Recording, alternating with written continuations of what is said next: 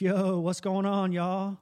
This episode of NC Raw, we do something different. We take the show on the road to Southwestern Community College for our very first live interactive podcast. We recorded the show in front of a studio audience with kind of like a revolving door of guests. We had 4 or 5 different people come up to the table and talk with us about what recovery looks like to them. We spoke to students, faculty, administrators, and even community professionals in depth about recovery. We had a blast. It was a ton of fun. I look forward to doing more and more of those. I talked to Caleb about maybe doing like one a month, doing one podcast remotely a month from a different location in Western North Carolina where we can really like engage with the community and invite you guys to come and talk to us. It was such a surreal experience. It was the day before my 4-year anniversary in recovery. And I really like spent some time reflecting on like how far I've come as far as like doing something that I love, doing a podcast, doing a talk show from the college that I attend is not something that I would have ever dreamed of doing in the past. So it was just such a surreal moment. I hope you guys enjoy the podcast. I know I did. And again, I look forward to doing more again. So hope you guys enjoy the show.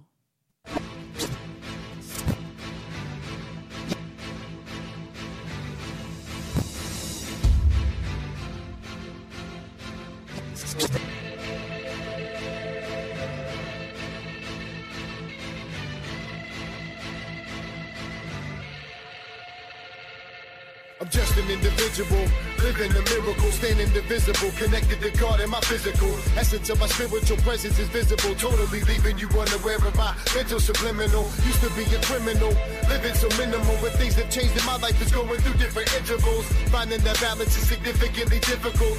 Timing is everything, so my timing is critical. Rhyming is literal, the unforgettable. That's why I stand before you impeccably so presentable. I give respect to you, know that I am respectable. I've always wanted acceptance. Is that acceptable? I am the rival, expected to be exceptional. And I'm a grown man, handle business like a professional. I am incredible, the unconventional. And you stopping me from chasing my dreams is unpreventable.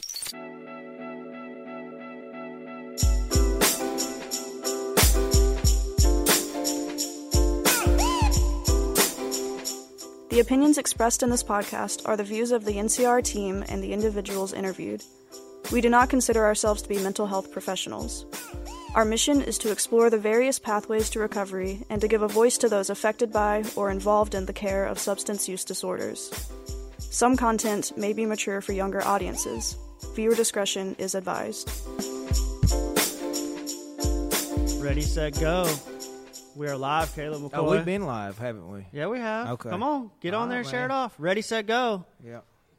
Welcome to the NC Raw podcast, live from SCC. What's up, man? Not much, dude. What's going on with you? Oh, man, I'm blessed to be here, having the opportunity to express some hope. Yeah, so we didn't have a show on Monday night, and due to a medical emergency, which we can kind of like get into maybe a little bit later. So I went ahead and posted the interview that we conducted. Who's that? Is that yours? It's okay. Come on now, Lori. What are you doing over there? Oh, wait. Listen at He me. just did it. And so I went ahead and posted the interview that we conducted at the Regional Recovery Rally with Oryx from the National Empowerment Center up in Boston, Massachusetts.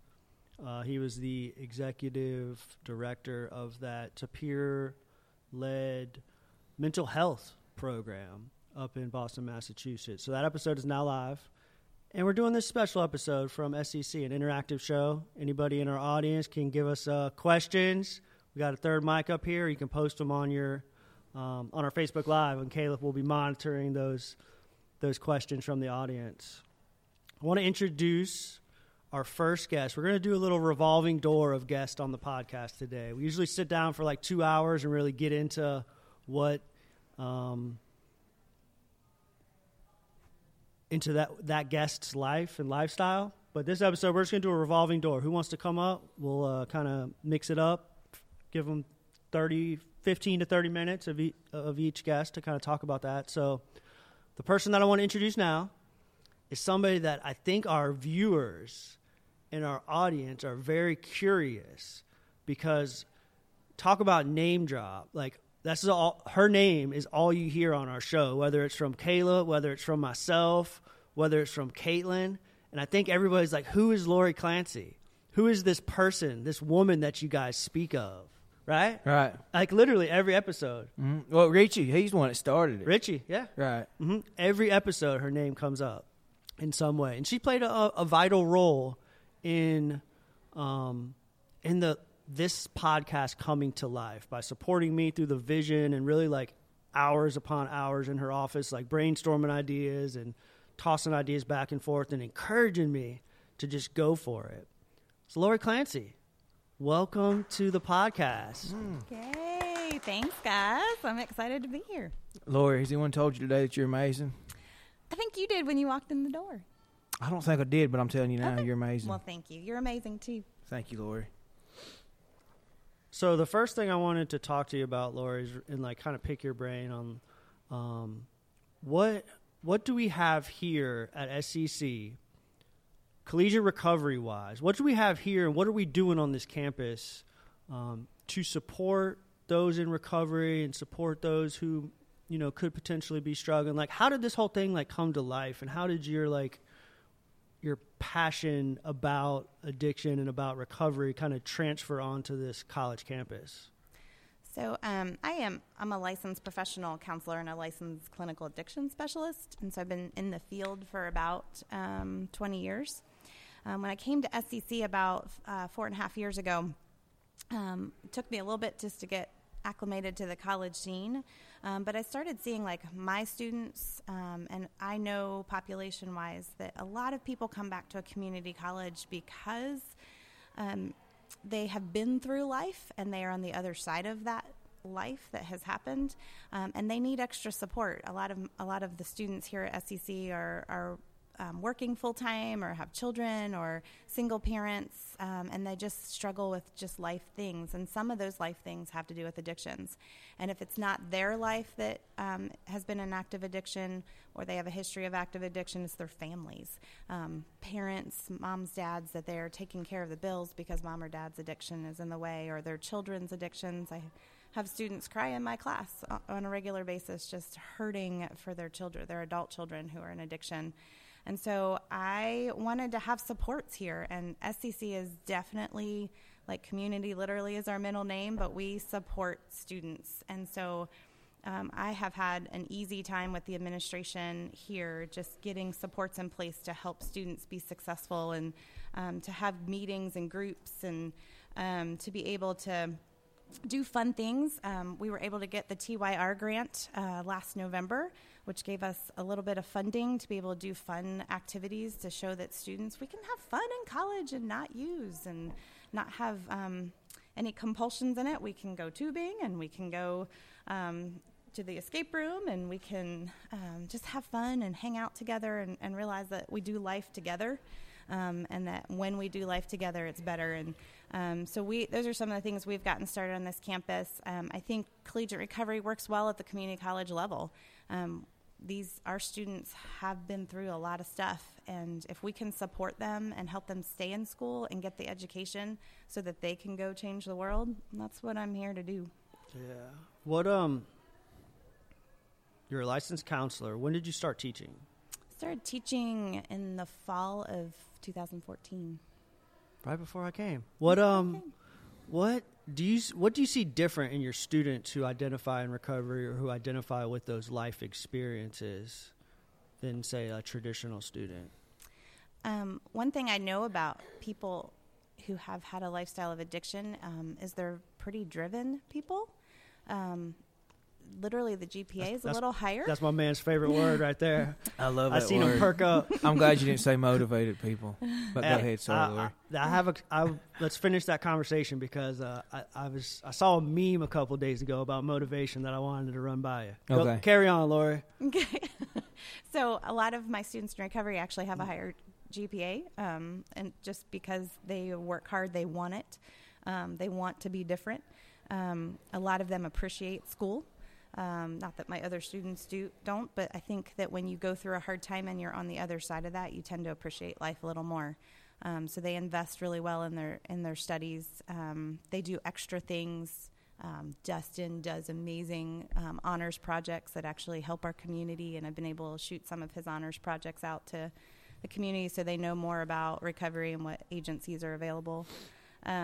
So I think one of my big things is that sometimes some of the material in class can trip them up.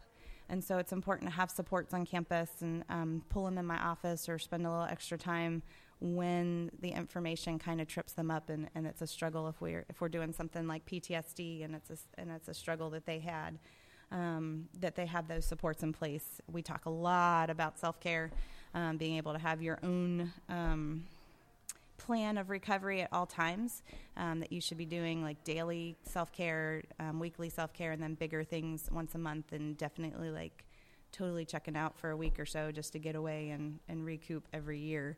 So we talk about those things throughout class, and I hold them accountable. Yeah, that's what I was going to ask you is like, how do you ensure that they're following through with this, habit of self-care? Because it's easy to like get caught up in the busyness of life, because you mentioned in the beginning that many of our students have families, have full-time jobs, have all these things going on.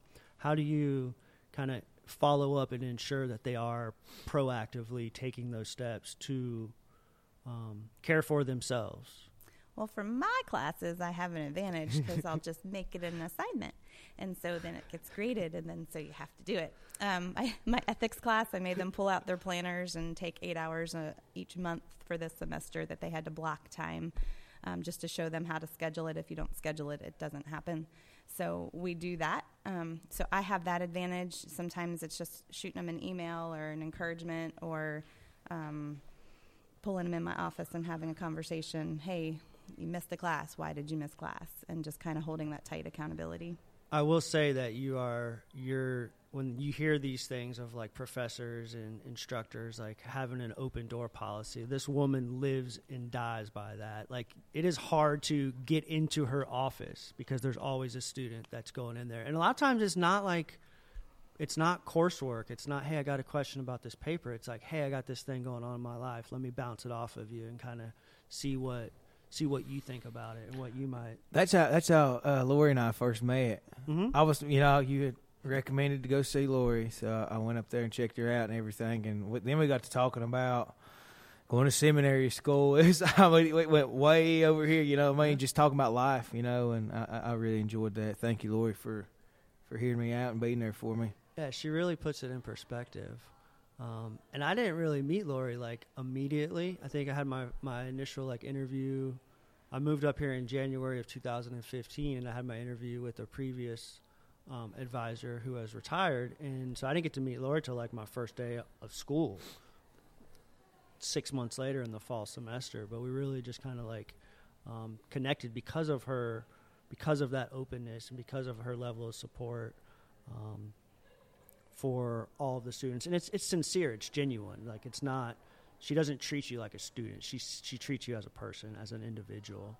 And that's hard to find. I mean, it really is. And I think that's also one of the benefits of being at a community college, is to have that personal connection. You talk about so many students in recovery landing in community college. I think it is a good fit because of that, and because of the resources and the things that we have in place to support us through this process.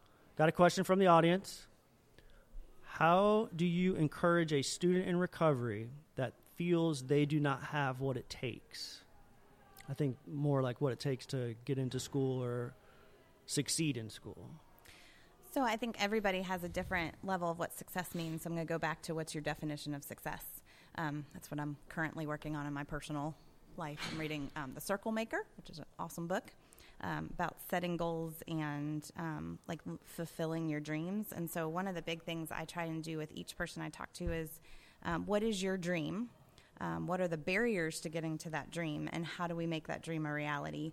And so not everybody is cut out to be a counselor. And so like when Caleb came in, he had like 82 dreams that he wanted to pursue.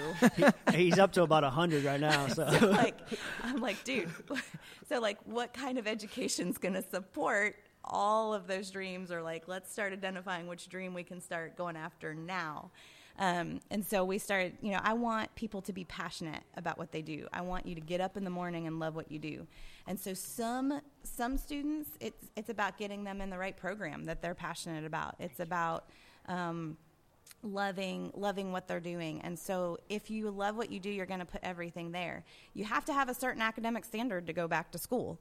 That's part of being here. And some people are better to be in the workplace, and some people are better to actually do like more of the one-on-one work, or do some people like to have rote information. So personality goes into that. So there's a lot that goes into that decision. But here's the thing. If you're passionate about something and you're capable of doing it, you can do it. And sometimes you just need to be a cheerleader. A lot of times that's what I am, is a cheerleader, to encourage people to do it. A lot of times I start with students to send them down to testing to get the academic testing that they need. We have a great resource here on campus, Mike Despo, who does he's phenomenal at career counseling. And so a lot of times I send them down to him and say, okay, where are you passionate about? What interests do you have? And then start trying to figure out what's the best path for them, and what works for them. So does somebody have what it takes? Yes, there's an academic standard you have to meet when you go to college. So you have to be able to do that. But the cool thing about our field, the mental health recovery kind of wellness field, is there's a place for everybody, from peer support to nutrition to personal coaching to licensed clinicians to podcast folks that put information out there and have conversations. So I feel like we can find a niche for everybody at some point. And sometimes you just need to have somebody that pushes you a little bit to think outside the box. There you go, quoting Caleb again. Yeah, that's totally true though. Because I'd been in your program for a year, 15 months, 16 months. And I said, I approached you with this podcast idea, and you totally ran with it, supported it. We immediately began brainstorming what it would look like, what it would sound like, how would we do it. You played a vital role in that, initial formation of the ideas and those sorts of things. And so that just because somebody like Caleb walks in your office doesn't mean that they're going to become a student in your classroom, but they may become a student on this campus. And you might connect them with the resources in the community, or the already existing resources on campus to fulfill their dreams. And with that being said, how do you identify that? How do you assist them in identifying what it is that they're passionate about, what it is that drives them, what it is that will fulfill their dreams? Because I think many of us, we get into recovery, we get into service work through our fellowships and working with people, and we immediately want to come back and become a counselor. We immediately want to come back and become a social worker. But that might not be lasting, and that might not be fulfilling. It might be temporary, like my case. So what kind of things do you do to help them rediscover themselves prior to their substance use? I think I'm a huge fan of speaking life into people. Words have power.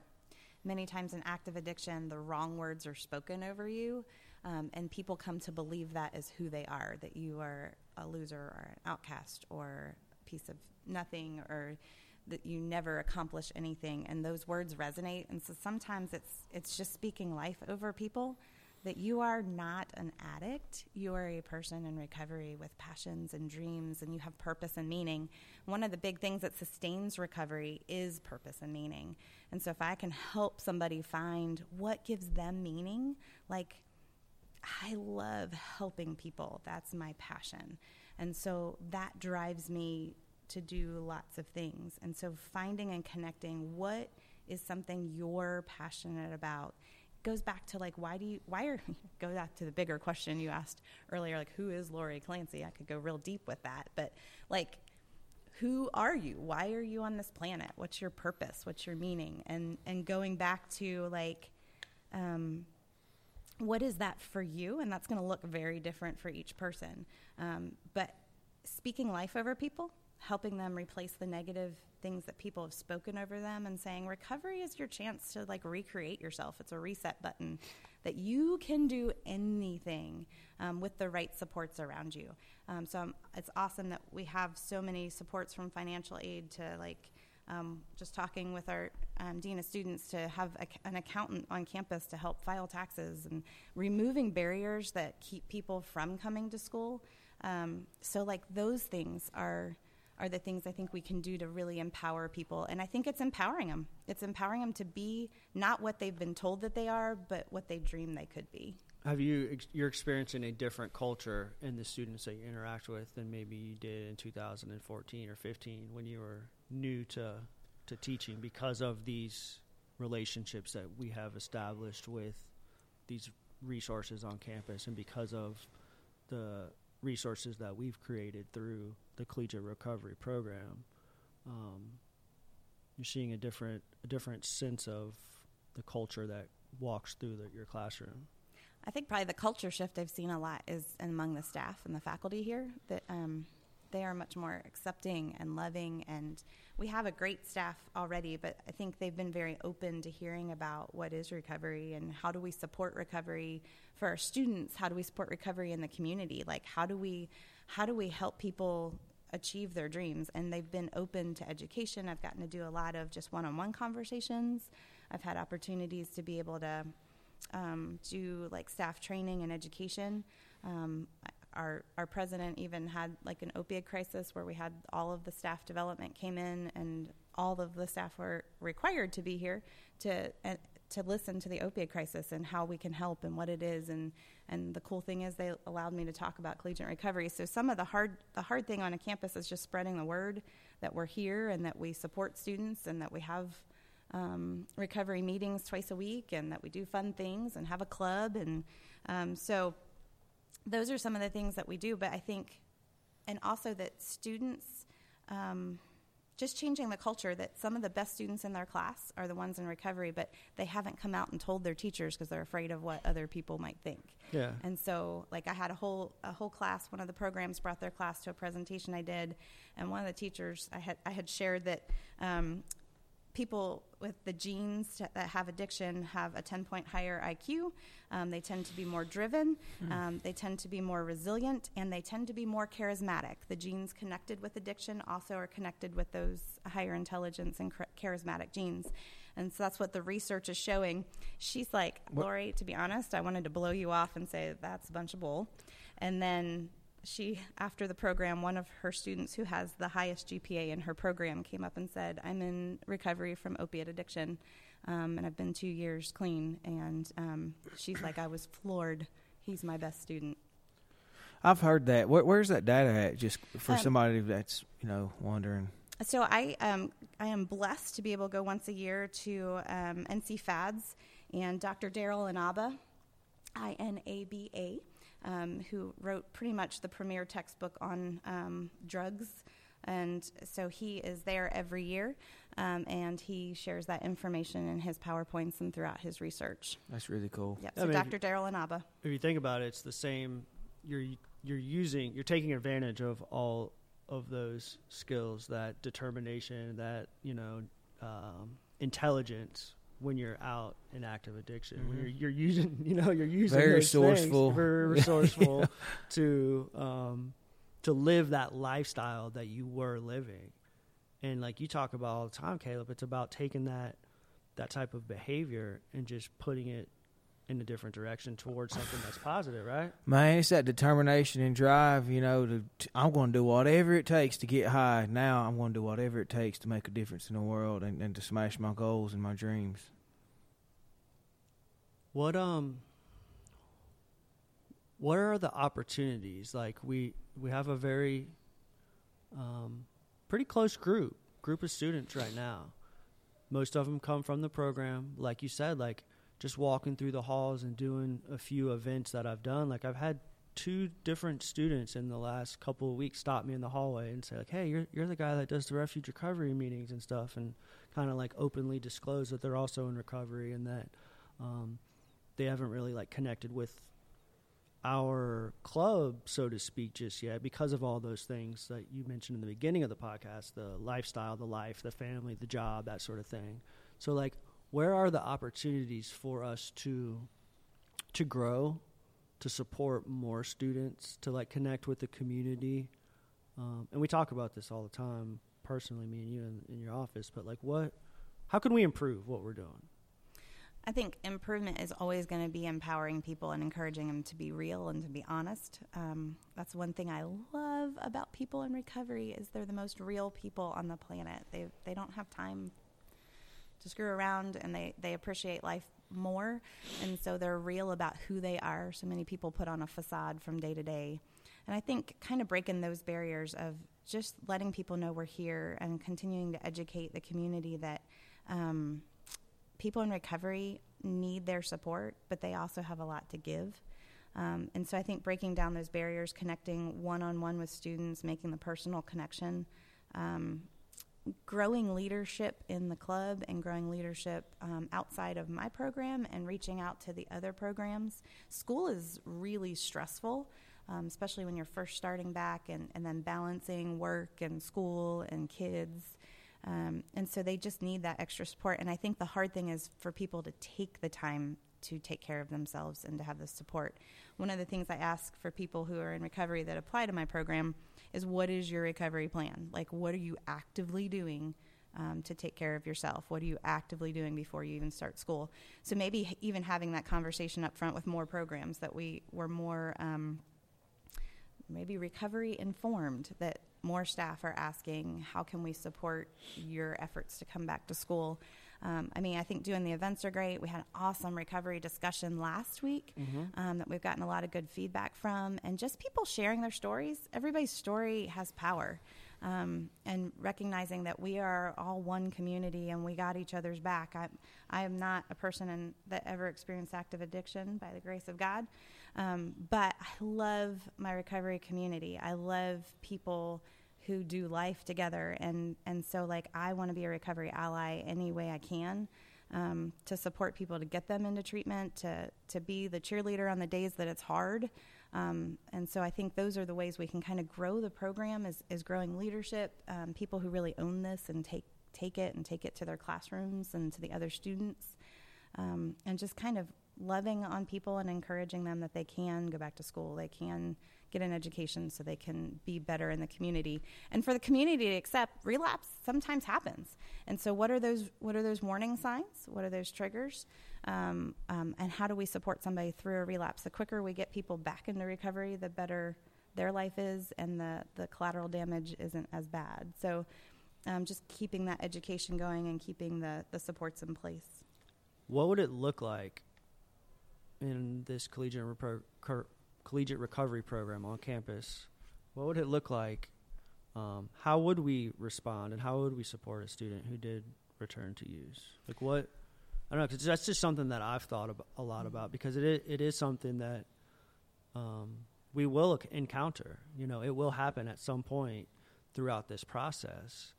And what is the most appropriate way for us to respond and to support that student back into long-term recovery?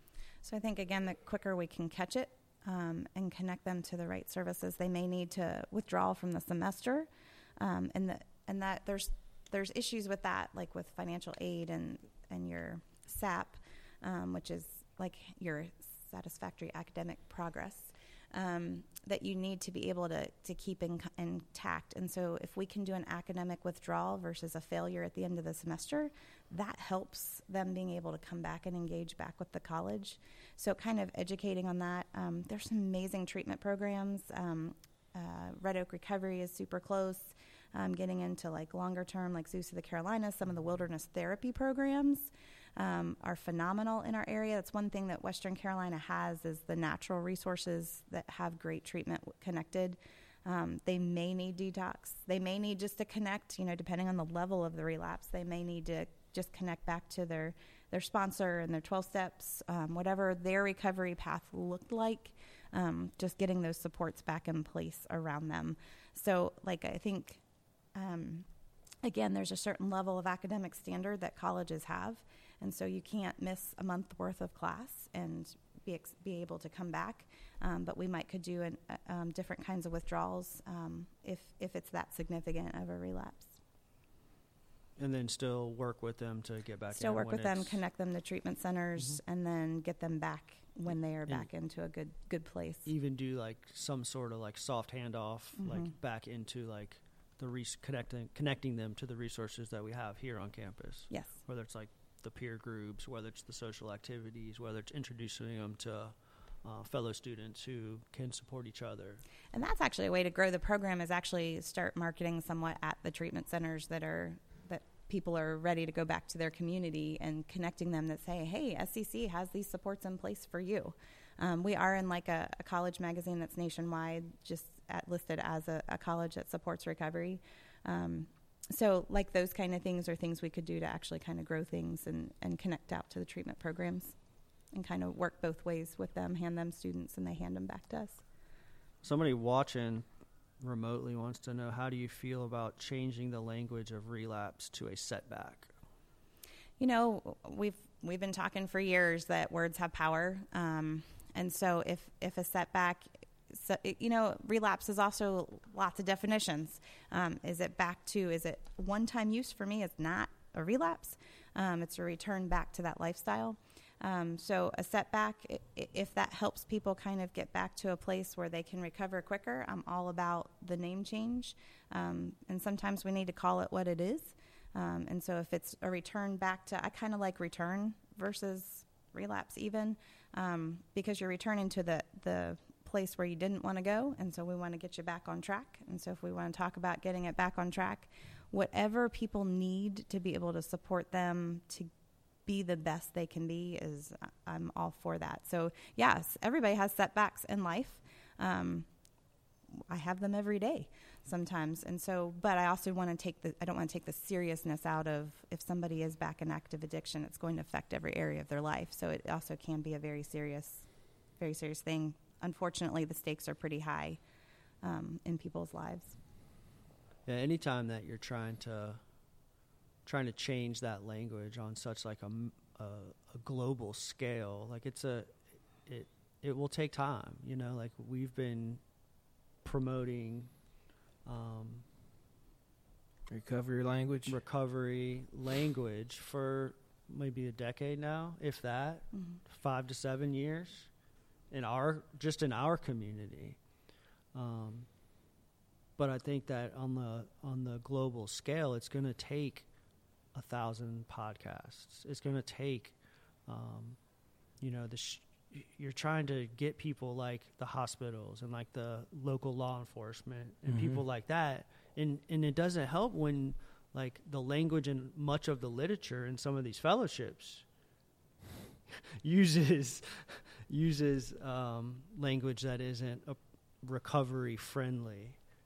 So then getting those folks to change that language. But by starting that change, I think that it's something that will take an extended period of time, right? Just us coming up here on a podcast, Richie talking at the recovery rally, us talking together at these different conferences that we participate in and attend. We have to touch the people outside of those conversations, the people who aren't at the recovery rally, the people who aren't involved in this world, in this realm that we participate in. So I don't know. I don't know what the answer is.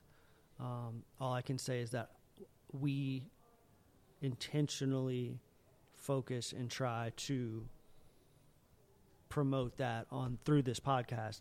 When we speak, we try not to. I had a slip up the other night. Yeah. We were talking about people experiencing homelessness. Yeah. I had a slip up the other night, but we try to maintain that recovery language that And it's even hard in my profession. I still do PR and work at a local ER, and so some of, and people in active addiction don't always present super great at their ERs, and so there can be some negative connotations that the nurses and doctors pick up. And so it is hard when you see somebody that's been to the ER 20 times this year for detox, and they go to treatment and come back, and they're intoxicated at a critical level again, or at a life or death, like ICU kind of level again. And so I do spend a lot of time talking to the doctors and nurses, and anytime I get a moment of, this is a person, and if it takes 42 times coming through this ER for them to get to their place of recovery, then we're going to get to the place of recovery. I think one of the big things for me in that setting and in law enforcement is they tend to see people in the active addiction and it's negative, of course, but they don't see people but have you messed with this person in the last 2 years? Do you know they're doing amazing and they went back to school? And so when I can share stories that, you don't see them anymore in the ER because they're in recovery. And so they don't hear those stories in the ER. They only see them at the crisis point. And so just having those conversations constantly with our doctors and nurses and the people that, and law enforcement who are seeing people in the addiction stage, they don't get to see Caleb's amazing and he's running across the country. They don't necessarily hear those stories. And so it's important for all of us in the community to share those stories whenever we get a chance. Yeah, you're fortunate enough to live in that tight-knit community on the reservation where you do have connections to the people who revived you and the people who administered Narcan. I don't know if I'd go with fortunate enough. Sometimes, man, it's yeah. But it's I shouldn't have said that. That's awful. You are fortunate. I would love for the rest of the world to have some of the resources that the people on the reservation have. We are fortunate as far as resources go, yeah. Because sometimes, for somebody without insurance needing detox, in our local ERs, I've got 2 places. They have a total of about 40 beds that support about 26 counties. And so just even getting a detox bed, there's a wait list, and drives me crazy sometimes because there's a short window when people can get help in that initial phase, and sometimes I miss it just because there's not a bed available. So you are fortunate. Yeah, for sure. I am. I shouldn't have said that. Need some grace and forgiveness on that. Absolutely. You're talking about language. I was reading an article from a pretty reputable journalist over in, I believe it was the Greensboro area last week. I don't know if you happen to see it. I don't have it in front of me. And he was presenting a topic of local agencies administering Narcan. And the way that the article was written, he was not supporting recovery at all. And the way he presented this was that the financial side of administering 4, 5, 6, 7, 8, 10 doses of Narcan to a single person, sometimes in the same week or within a couple of days, right, where you have the same individual overdosing multiple times over and over again. And he went on to talk about how it ties up the resources of these local agencies. When you call 911 and the ambulance is responding to an overdose, what happens if your grandmother or your mother has a heart attack and they're busy over there? So is grandma's life more important? That's how I look at it. And he was talking about triage in the military and how they assess the level of the injuries, right? There's this guy, can we just treat him real quick and then come back to him later? But at the end of the article, he was like, how would you like it? This was his closing words, was how would you like it if your mother passed away from a heart attack while the EMS was reviving some junkie? And I was like, and this is the power of words. Yeah, and this is a reputable journalist writing for the local newspaper. And he got a lot of pushback. There was people on Facebook posting the phone number to contact and just let him know that you weren't happy with the way that they delivered this message. And yeah, I mean, it's a problem, right? It is tying up resources. I get that. But how much is your life worth? Why is grandmother's life worth more than this individual's life? Well, I mean, the argument right there is always going to be, well, they're making a choice. That's a choice that they're, that's a choice that they're making. And you could even, I'm not even going to get into it. Come on, man. I mean, a heart attack, right? What if grandma's eating, what if she's making a choice to eat badly? What if she's making a choice to smoke cigarettes, so she's declining? It's the same thing. And when they call 911, that you don't know all of those factors that contributed to that point. I don't know what the answer is. It takes massive culture change. The other issue is Narcan is not an expensive drug when you start looking at treating people. And part of it is that the opiates are getting so intense with the carfentanil and the fentanyl enlaced in them. And that's part of the issue. But if it takes 4 or 5, they're going to get in recovery. They can't get in recovery if they've passed. And the amount of... They might be the next person who's going to overcome something. We don't know. So every person's life is valuable, and EMS does the best that they can. But if law enforcement carried all of the Narcan, and I know in Haywood County they do. I don't know about in other counties, but Jackson County they do too. So it's important that everybody has them just to be able to give people that second chance. And every life is valuable. I had 3. We brought back 3 times in Narcan. So, and I'm so glad you're here. Thank you. I think all of your community is, man, for the things that you're doing these days. And I bet someday the world. Thank you, Lord.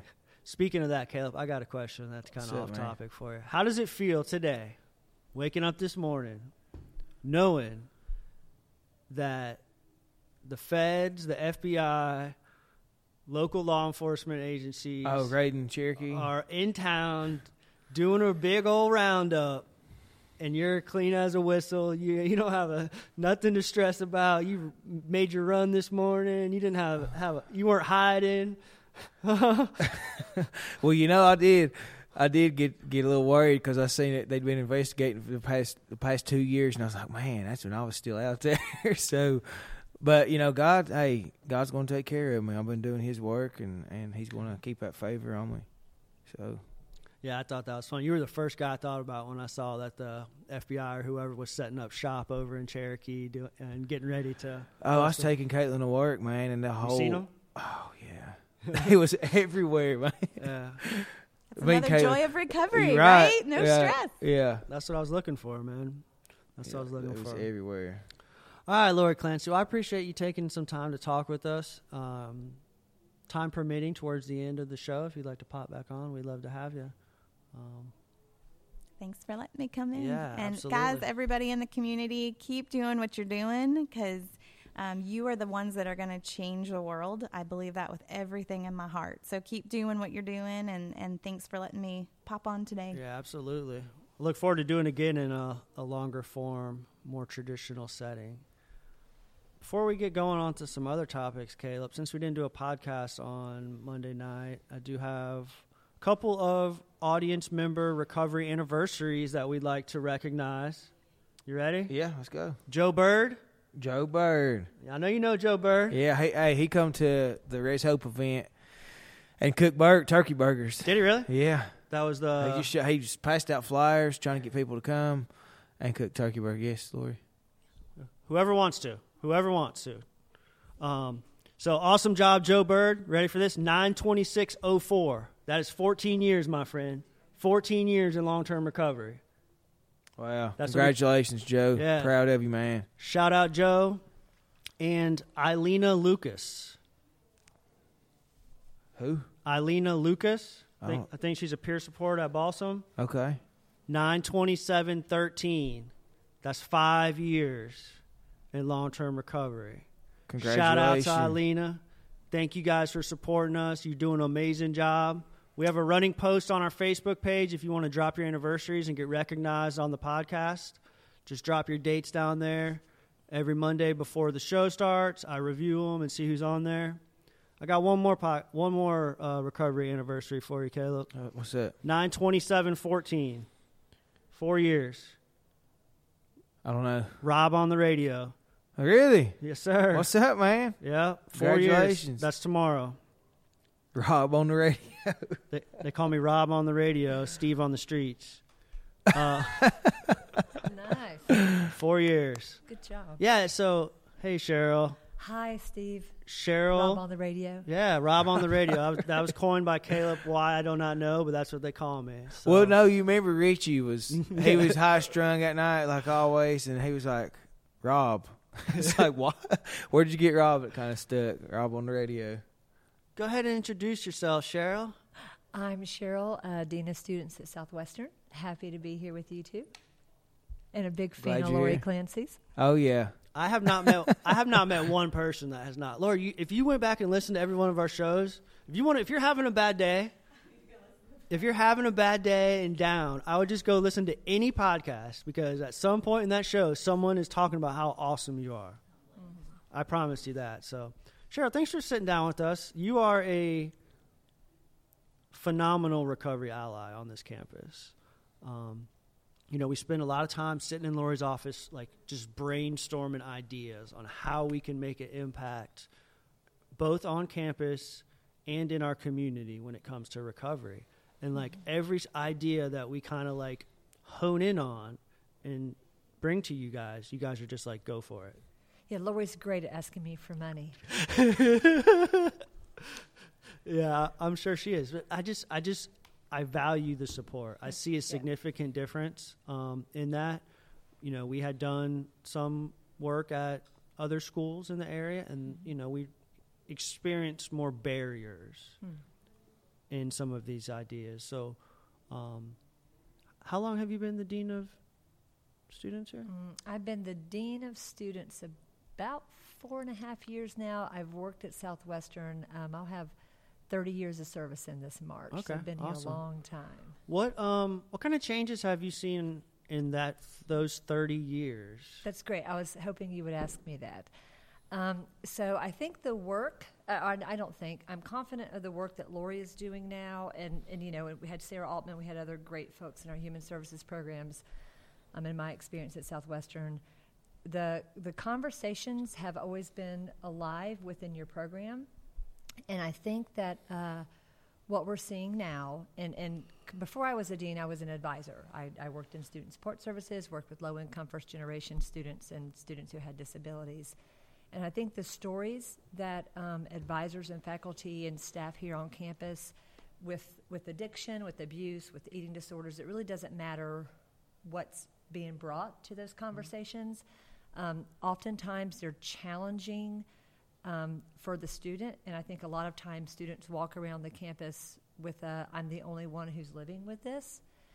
So what I have seen over the years is that from an advisor's perspective to now an administrator's perspective is that when the stories are shared, most of the time, with the exception of in your program, those conversations happen one-on-one with the student and an advisor. And the willingness for students to talk about it, and it's kind of like the black cloud that you guys were mentioning earlier, is those conversations weren't always easy. That information's not always easy to share because of some of the stigmas that go along with addiction. And so what I have seen over the years is that those conversations that would happen behind a closed door as students were getting registered or finally were at a breaking point where they needed to tell somebody, they would happen in a vacuum. And so there was an awareness that it was going on campus. Obviously, with us being an open-door community college, the community members are here. They are with us. They are our students. As this has evolved and we've had new leadership come in, we've had new program changes, those conversations aren't happening behind closed doors anymore. And I will say one of the best things that I have seen here is what happened last week with the roundtables. And those are all of those stories. If you've been here long enough, you have heard them. I have worked with dozens of students of advisees who have come to us from addiction. And remind me, I want to get back to the addictive gene you guys were mentioning earlier. Sure. But what is happening now is we are bringing, not we, you guys, are bringing those conversations forward. And so this room, these two rooms were full last week for people who couldn't get here and just have the visual of it.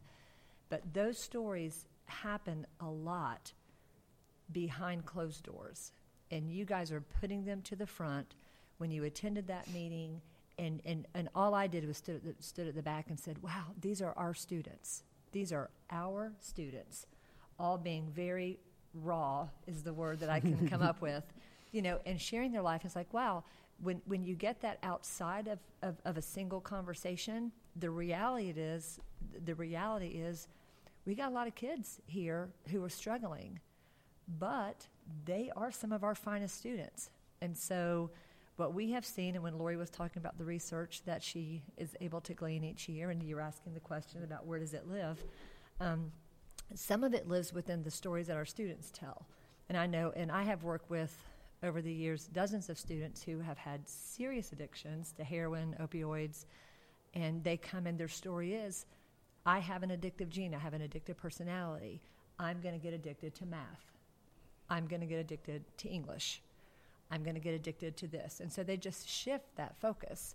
And so they do become the valedictorians. The young lady that talked last week made it clear to the group, I was the smartest kid in my school. That is an applausible moment right there. And so I think what we have shifted here is that there is a good group of people led by you and Lori who are doing really good work to keep the conversations going.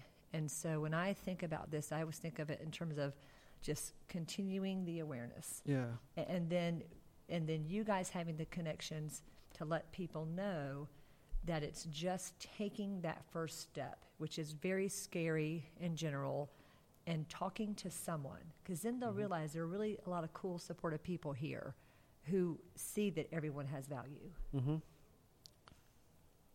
Yeah, taking that first step is often like the hardest part. And actually, I was going to talk about an article I was reading in the New York Times last week about stress and about parenting and parenting with children, and how, stress is not a bad thing, right?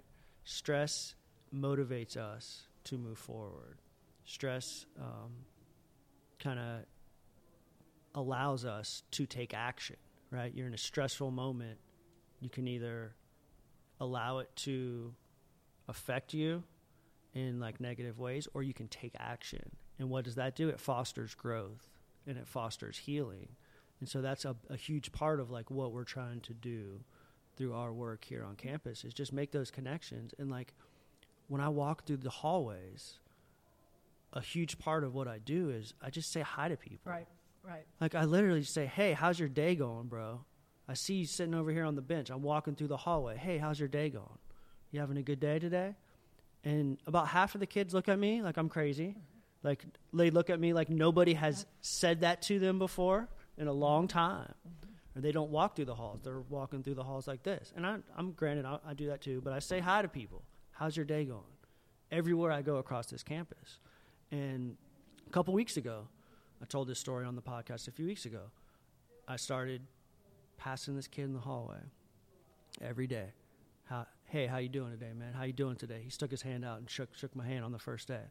The second day, across the parking lot, hey, dude, how's your day going? Waved at me. The third day in a row, he came up to me and he was like, hey, you're the guy that does refuge recovery, right?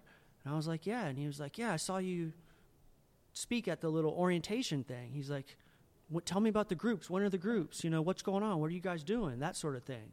But like we would have never, I don't know that he would have reached out to our club or our organization had I not been kind of planting those seeds of, hey man, how's your day going? Hey, I see you over there. Like, is everything going good in your life? It's all about relationships. How can we help you? And that's like, I've done that my whole life. That was a big part of my addiction, was that like I didn't feel comfortable in like building those relationships. I didn't feel comfortable talking to people, and here I am at a table with a microphone in front of me, but I didn't feel comfortable talking to people. I just felt like, I don't know what it was. I didn't have that skill naturally. So what did I do?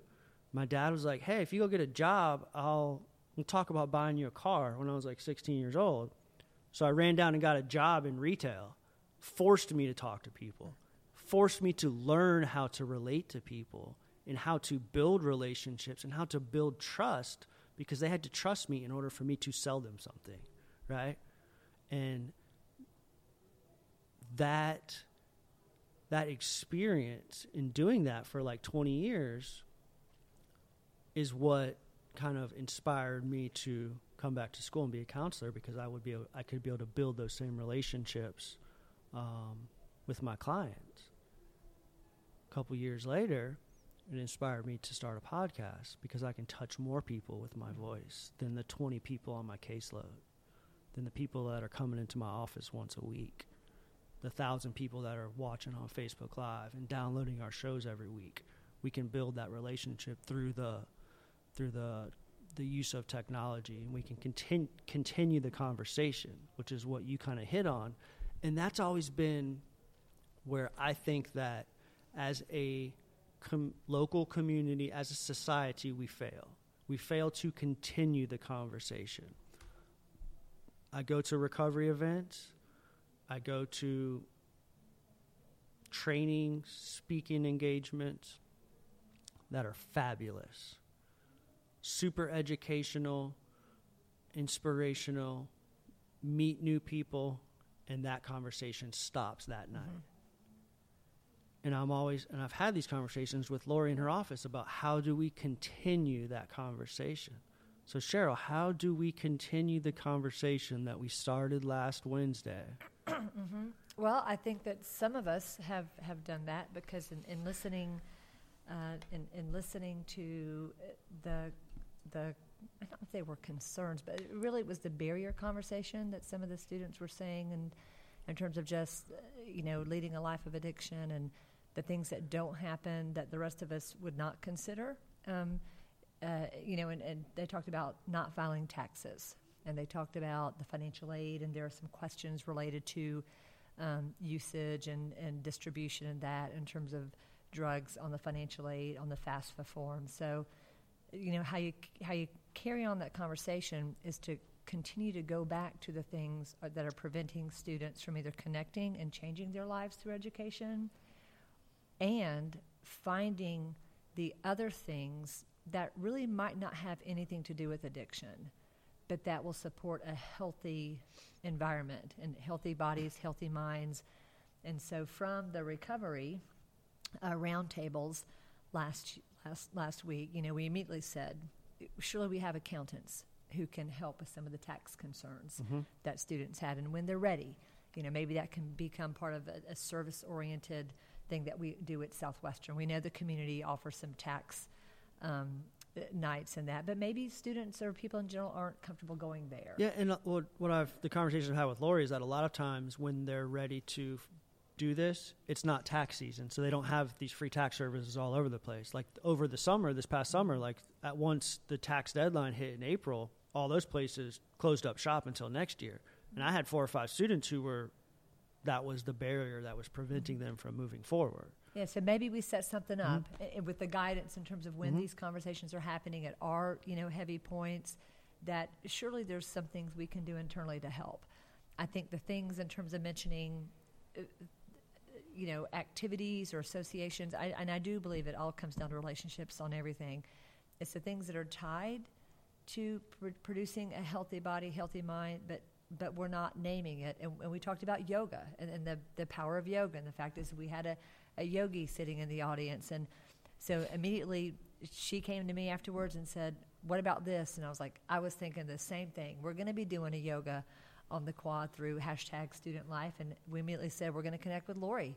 And we're going to have, and I think you and I talked about this in my office the other day. So there's some systemic things that we can do that promote living a healthy lifestyle. And you don't have to tag an addictive anything to it. It's that here are the things that keep us all focused, keep us grounded, give us time to reflect and to breathe. And if you are struggling with other things, but this can help, then come on. So it's looking at all those other systemic things that we have that we already offer here, that we begin to connect the dots. What I hear you saying though is direct action. Like you witnessed call to action. You witnessed these barriers firsthand and immediately formulated a way to overcome those barriers. Here we are 1 week later, right? And you've got solutions to these, what appear to us to be somewhat minor problems, but to them could stop them from further action, from continuing that momentum that they had built up going back into school. what other ways can we continue the conversation? How can we, like, I'm just like brainstorming. Like I'm always looking for ways to connect with them. Well, I think Lori touched on some of that. As an institution, we are making it part of our, required professional developments now through the opioid trainings and just taking a look at what's going on in our community. I think we continue it through our club council. We're going to be meeting on Friday where we bring everybody together for leadership training. Obviously, your group will be represented, and there's opportunities for students, and I hope that you're one of them, to sit on our board of trustees as a ex officio member and to become part of student life. And so we begin to, I don't know what the right word would be for this, but plant comes to mind. But, so you begin to spread the knowledge out to the folks who need to hear it, and people to feel comfortable talking about what my club represents. So we have a great opportunity again on Friday morning with our leadership training. What about prevention? We have a lot of young students, specifically with the early college on campus. What types of, how can we connect with them in more of a preventative way or prevention model? Because like I talk to people and they hear like addiction and they hear recovery and different things, and quite honestly, they're like frightened, or they stand back, or they're like, "Oh, that's not me." And I'm like, "Well, so to me, it's more about health and wellness, right? I think wellness is the word that I try to use the most. But how do we connect with those younger students who might not have the life experience that students like myself and Dustin, Trevor, others might have? I think that definitely, I'm not an expert here, so I'm going to talk about what we saw with the Generation Found video a couple weeks ago during our Save a Life tour. And I believe that they had mentioned, in terms of when the question was asked about gateway drugs, and of course everybody immediately goes to marijuana, and then Lori was real quick to say, no, that's not, it's cigarettes. Yeah. And then the age that they gave during the Generation Found conversation was 10 for 12. 10 to 12. So, yeah, okay, so I think that if we're focusing on our high school kids, we've missed the bus, right? So it's taking it down to the middle school students, it's taking it down to the elementary school students, and in those conversations, I don't know, I want to believe in our area, just because of what we are experiencing in Western North Carolina with some of the drug problems. I would like to think that the elementary schools and the middle schools, hitting the kids before they're 10 and 12, are having those conversations. I don't have any information to back that up, but I think it's, part of what you guys are doing in the community and participating in rallies, having club events here, inviting the community here. We can put forth initiatives that way in some effort. Yeah. Caleb, you talked to the middle school today? Is that middle school? 6th, 7th, and 8th graders at Fairview Elementary. That's where it's going to, that's where we need to be. I know DARE's in the schools, but it's not consistent enough, right? They just do. I know Swain just does a week, talks about like bullying one day, cigarettes one day, alcohol one day, those kind of things. And a week out of the year with so much information that they're taking in anyways, they're not going to remember a lot of that. And I think it's important for us to try to beat down these doors until they let us in and get in there and with people that's got a lived experience to go in there and shed some light on what can happen. Well, and sometimes that's not, if anybody's listening, you can text in and say I'm wrong and I'll be okay with that. I think sometimes when they do those shows too, it doesn't always represent the face of addiction, because they bring in the worst case folks sometimes. Yeah. And a lot of times the young kids are like, that's not me, so I must not be an addict. And it's like, oh, I think a lot of times it's the folks in prison who have had a horrific experience because they've been through it. But addiction doesn't always look like that. Yeah, it can be very subtle for sure. And getting somebody in there relatable, like this morning, I was talking to the FCA, the Fellowship of Christian Athletes, and I told them, they could relate to me. They're all playing sports, right? They're all athletes in their school, and so I got to tell them about me winning a state championship. That was one thing I done, So right then, I could see that they was really engaged. And I understand this guy, And I like what you said, because I think that real athletes, when you're talking about doing well in the classroom, I think real athletes compete on the field, on the court, on the track, and in the classroom, because you're so competitive, you simply can't stand it for someone else to beat you. Right. And it doesn't matter where that is, you just bring that competitive spirit to everything that you do. Absolutely. What do you think are the ways that we can connect more in a prevention level? Yeah, a lot of people don't understand their value and don't understand the impact that they can make, right? For my community, if we can sit back and wait on somebody to feel like we don't have enough prevention programs in our schools, and we don't have enough recovery houses out here in the community. And so if we just sit back and wait on leadership to fill that void, we're going to be waiting a long time. I think that they're finally coming around. They're finally understanding that we need these things. Just keep showing up. Just like I said, how do you make change? How do you change something? By consistent action. You got to keep at it. It's just like changing that culture, the stigma. We just got to keep at it. We just got to keep spreading that message, right, each and every day. Anybody we come in contact with, it's important to let them know.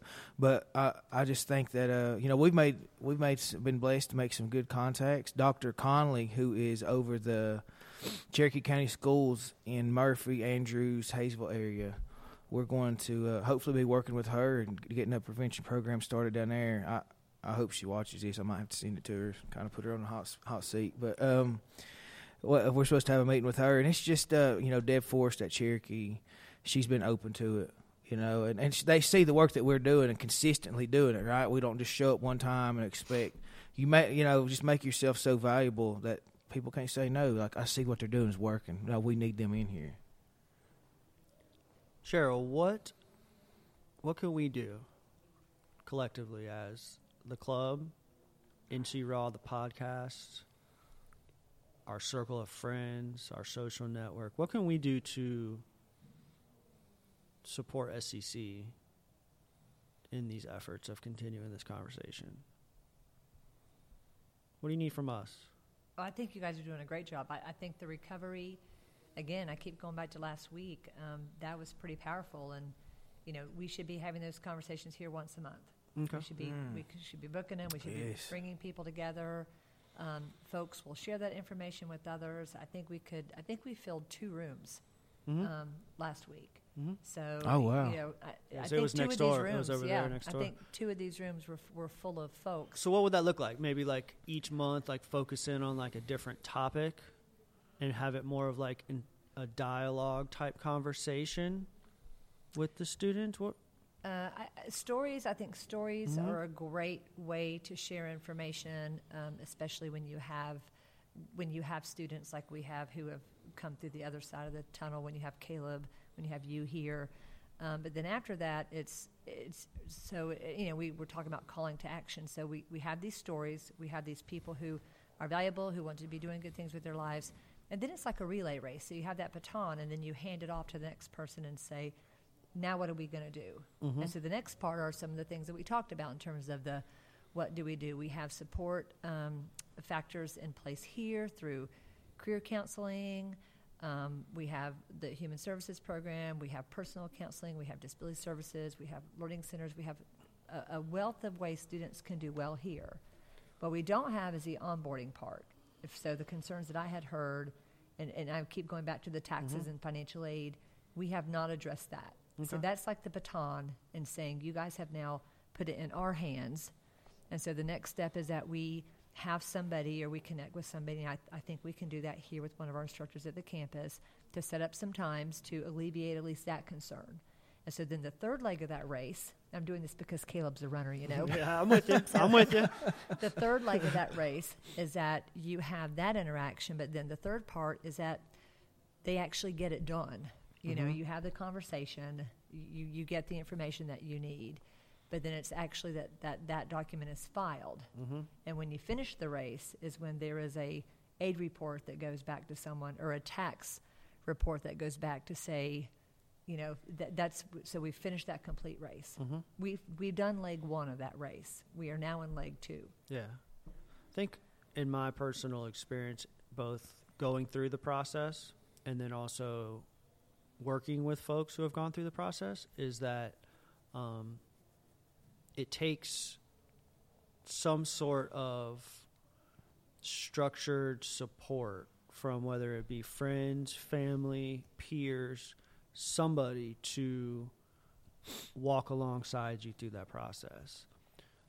I was in that same situation, and I had like 3 years of taxes to file. My girlfriend at the time essentially like helped me like the hardest, like it's not just filing the taxes, right? It's tracking down the W-2s from when you worked at Burger King for 6 months and Wendy's for 30 days. And, you know, like it's the legwork that's attached to that. And she like really helped me with that. And I had already like filled out the application online. And so she was like, there's no turning back now. Like you are going to call this company and find your W-2. You know, here is the phone. Like, I'm dialing the number. You're going to find your W-2. And she really, like, I don't want to say forced, but she really influenced me to not give up. But it's great that you're saying that because you've done it. And I think a lot of times it's like an essay paper in English. It's too daunting. Mm-hmm. But the fact that you've been through it and others have been through it, when you bring people together, you say, let us tell you what this is going to look like. We're going to do A, we're going to do B, we're going to C, and it's a 9-point plan, but it can be done. And I think that's it, is people can conquer anything if they know what they're up against. And sometimes it's just too big. Oh, I can't ever get my taxes. Well, yeah, you can. You know, I can't file financial aid. Of course you can. But let me tell you what it's going to look like. Mm-hmm. And I think you would be great to do that. All right. I'm struggling with that right now, guys. Caleb, let me introduce you to... For real, I'm like, they need to get out of my mind right now because that's... Nice to meet you, Caleb. Yeah, what's up, man? I'm struggling with that right now. I've had to get Caitlin. I've never built a resume, and I know there's things, you know, there's apps out there, you know, computer programs. We can help you here. Yeah. So I've never built a resume, right? And... I pretty much have his job at Cherokee High School working with the at-risk youth up there, the Reconnecting Youth Group. And they you know, Reba Elders, one of the women up here the other day, she got to meet Lori. She was just like, I need you. And I'm sitting here thinking, now I can run. It's at Oklahoma, but I can't do it. I mean, it just freaks me out. Like, I just get overwhelmed because I've never really done that before, right? So, y'all, I need some prayers for sure. Yeah, and there's supports both myself and it's my criminal people here who can help you with that. Yeah, it's my criminal background. I got to go to Jackson. I got to go to Swain. I got to go to Cherokee. I got to get my stuff from Georgia, and I'm just like, oh my goodness. It's all those things I was just talking about. Yes, that legwork, man. All that legwork. But maybe that's it. Maybe we create a document that says this is what, and you know, a checklist kind of thing. There'll be a dozen scenarios, but let us show you how this process works. And so if you get, and I look at it like Caleb, he's just exhausted thinking about it. You know, I consider this a little bit like the alphabet, right? Where Z is the goal, and that's a completed form. And so like Caleb, from what he's saying right now, he's starting back at like A, B, and C in the alphabet, right? Mm-hmm. And then other people come to us and they're at Elemento. Yeah. And so for Caleb, we need to show, all right, let us show you all these different touch points, and so you know where you are in the process. It'll be okay, Caleb. I'm telling you, it blows my mind because I can go in and speak at all these places. I can, you know, do all, and then it's just a simple application to get all my information. It overwhelms me. That's exactly what we're talking about. Steve, it'll be okay. I know. We'll get him through it. I have a question from somebody in the chat that's watching remotely. Ginger Harper. Stream the dream. Would like to know, what does she think about providing a safe space like a peer living room on campus? Almost like a community room for people in recovery. That's a safe place where once a week people can come in and assist with financial aid and tax services. People can hang out whenever necessary, like it's an open space, but certain times of the week or month, there are people there to assist with those needs. Who was that, Ginger? Ginger. Great Dream question. The dream. It's a great question. So two things, Ginger. We currently have our financial aid office. Obviously, we have a staff of 4 there, and they are in their offices all day, every day, and students can just pop in. And we like to think that we always have a safe place for that. During tax financial aid seasons, they have dedicated time, and in the past it's been like 1 to 3, 1 to 4. several days a week we're just focusing on financial aid. So that answers half of your question. The other half is we have had this same question from our veterans, our military students, where they were looking to have a kind of a dedicated, designated area that gave them a safe place to go if they were experiencing some post-traumatic stress or just needed to get out of the classroom, out of the building. And the college, I'm very happy to say, is very responsive to that. So our veterans group had asked for that, I want to say 3 years ago. And we have dedicated some area, we call it the Eagle's Nest, for our veterans group that they can go. And we don't, kick anybody out if I happen to walk up one day and just wanted to sit in the gazebo and enjoy the view. But we have done that before as a college and are always happy to entertain, those places. I think for you, what I would want you to know is that at any point in time you can come to our financial aid office and feel safe and supported in there in terms of filing your financial aid. And we do have areas for computers and that you can sit and get comfortable. You got a safe place I can go in there and get my transcripts here in a few minutes. You need your transcripts, Caleb. I need we to do can that get too. your transcripts. Well, yes, Caleb. Yes, we can. Okay. All right. Awesome. I know where you're going after this. He's going to be Yes. asking me for money next, isn't he? I saw Lori back there talking to him. It made me nervous in the back of the room. She's coaching him up. So we're planning his next run. We're looking we're looking for a sponsor. So, yeah, a few sponsors. I was joking, but yeah. Well, you really are. we're taking the show on the road, the podcast. We don't know exactly the route, but We're working on a route. Okay, I have no idea what you guys are talking about right now. So he ran on his last run from from Cherokee to Oklahoma Okay, along the yep. Trail of Tears. Nice. How many miles? 800 miles 777. in 40 days. Yep. And so we're looking at another run along the west coast of No the big U.S. from Mexico to Canada. We will probably have to drive some of it because the roads will be dangerous in spots. But yeah, it's looking like a 2,000-mile journey. And we're taking this podcast on the road with us. And So gonna we're be gonna start podcasting fundraising. and filming. Is it throughout like a the- recovery run? Is that Well, what that's you're what I want to take. I would like to take. I'm going to put a post out here soon. I was actually thinking about it the past couple of days of just putting it out there to say, hey, if you're in early recovery and you would like to go, especially enrolled members, because we get per cap, right? And a lot of people, especially people that's in early recovery, just kind of blow their per cap. So I would encourage them to put their per cap in to help funding this run and coming along this journey. And also maybe some at-risk youth, 1 or 2. Maybe take a group of like 4, Steve and I, and then like 4 others. Well, then along your run, get every cross-country team on that side of the nation just for Yeah. critical mass and view. Say, I'm going to be in your area. Come train with Well, me. we- They run with you. That's a great idea. I've already been speaking to a man about we're going to try to make a documentary of my last run, and they want to document this next one as well. So Awesome. Well, thank you, Cheryl, for joining us. It's been a pleasure. Thank you for doing Thank the you, work Cheryl. you do. Yeah, You're you're welcome, amazing. Caleb. I am so grateful to be a student on this campus and have the support of all of you guys. We wouldn't be doing this podcast if it wasn't for the things that you guys have done for us. We're So grateful for you. Thank you. Thank I'm you. thankful to be a former student, possibly Future. future, Yeah. former/future. Next up on the podcast, we have the late, great Trevor Gates coming up to the plate. Real quick, before Trevor sits down and gets up on this microphone, to Thursday night, tomorrow night, at the Western Carolina University Fountain, the Catafount, outside there, in the little courtyard, we're having a recovery rockathon. DJ Tech, my man, DJ Hook, not DJ Tech, that was last year.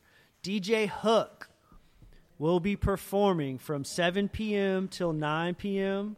We invite all of our NC Raw allies out to join us, to participate, get it in on the fun. Caleb's going to be speaking. I'm going to be speaking. Just going to be a big party. We're going to be hanging out, listening to some good music, Trevor's bringing his dancing shoes. It's going to be a big-time party. Thursday, tomorrow, September 27th, from 7 to 9 p.m. with DJ Hook. What kind of music are you going to be playing? Dude, all kinds, man. Music that makes you want to dance. You like techno? You going to be out there with your glow sticks? Yeah, dude, I very well might. I've been in the club scene, son. Ybor City. I got some good dance moves. Trevor's got some. Welcome to the show, Trevor Gates. Hello. How you doing, Trevor bro? Gates. Doing good. Are How you are kin you? to Kevin Gates? If I do, he owes me money just like Bill Gates does. Birthday money for the past 23 years. Who are you, man? I am a recovery ally, student in the Human Services program. I'm also an individual who's been personally affected by addiction, and recovery is right now my whole life. And why is that? Because recovery not only helps the people who are addicted, it helps people who lose their family members, lose their loved ones, lose their friends to the substances and to the behaviors that they get trapped in. They might not be deceased, but for a while they're gone. You know, they're not present in those people's lives. My mother wasn't for quite a while. That's what I was going to ask. You have a personal connection. I do. My mom is a recovering alcoholic, recovering addict, and it was one of the more harsher stories, the one that had to almost end badly to get better. The last time she drank 4 years ago. About 4 years ago, maybe a little bit more. The last time she drank landed her in the hospital on life support. Last time she used. And I was the last person to talk to her. It was pretty early in the morning. I was alone with her because my dad had went out to get us some food. And I just started talking to her. I didn't know she wasn't conscious when I started, but I started talking to her. I said, Mama, I know you probably can't hear me, and I don't know if you ever will hear me again, because the doctor had told us that the next 12 hours were crucial. And I said, I know you probably can't hear me now. I don't know if you will again, but please know that if you do get out of this, I need you to fight this. I need you. I can't lose you now. You haven't seen me walk the stage. You haven't seen me have kids. You haven't seen me get married. I need you here. And I went through this, and in the middle of it, she had woke up, but I was still rolling on. And she grabbed my hand and told me, I'm going to be here.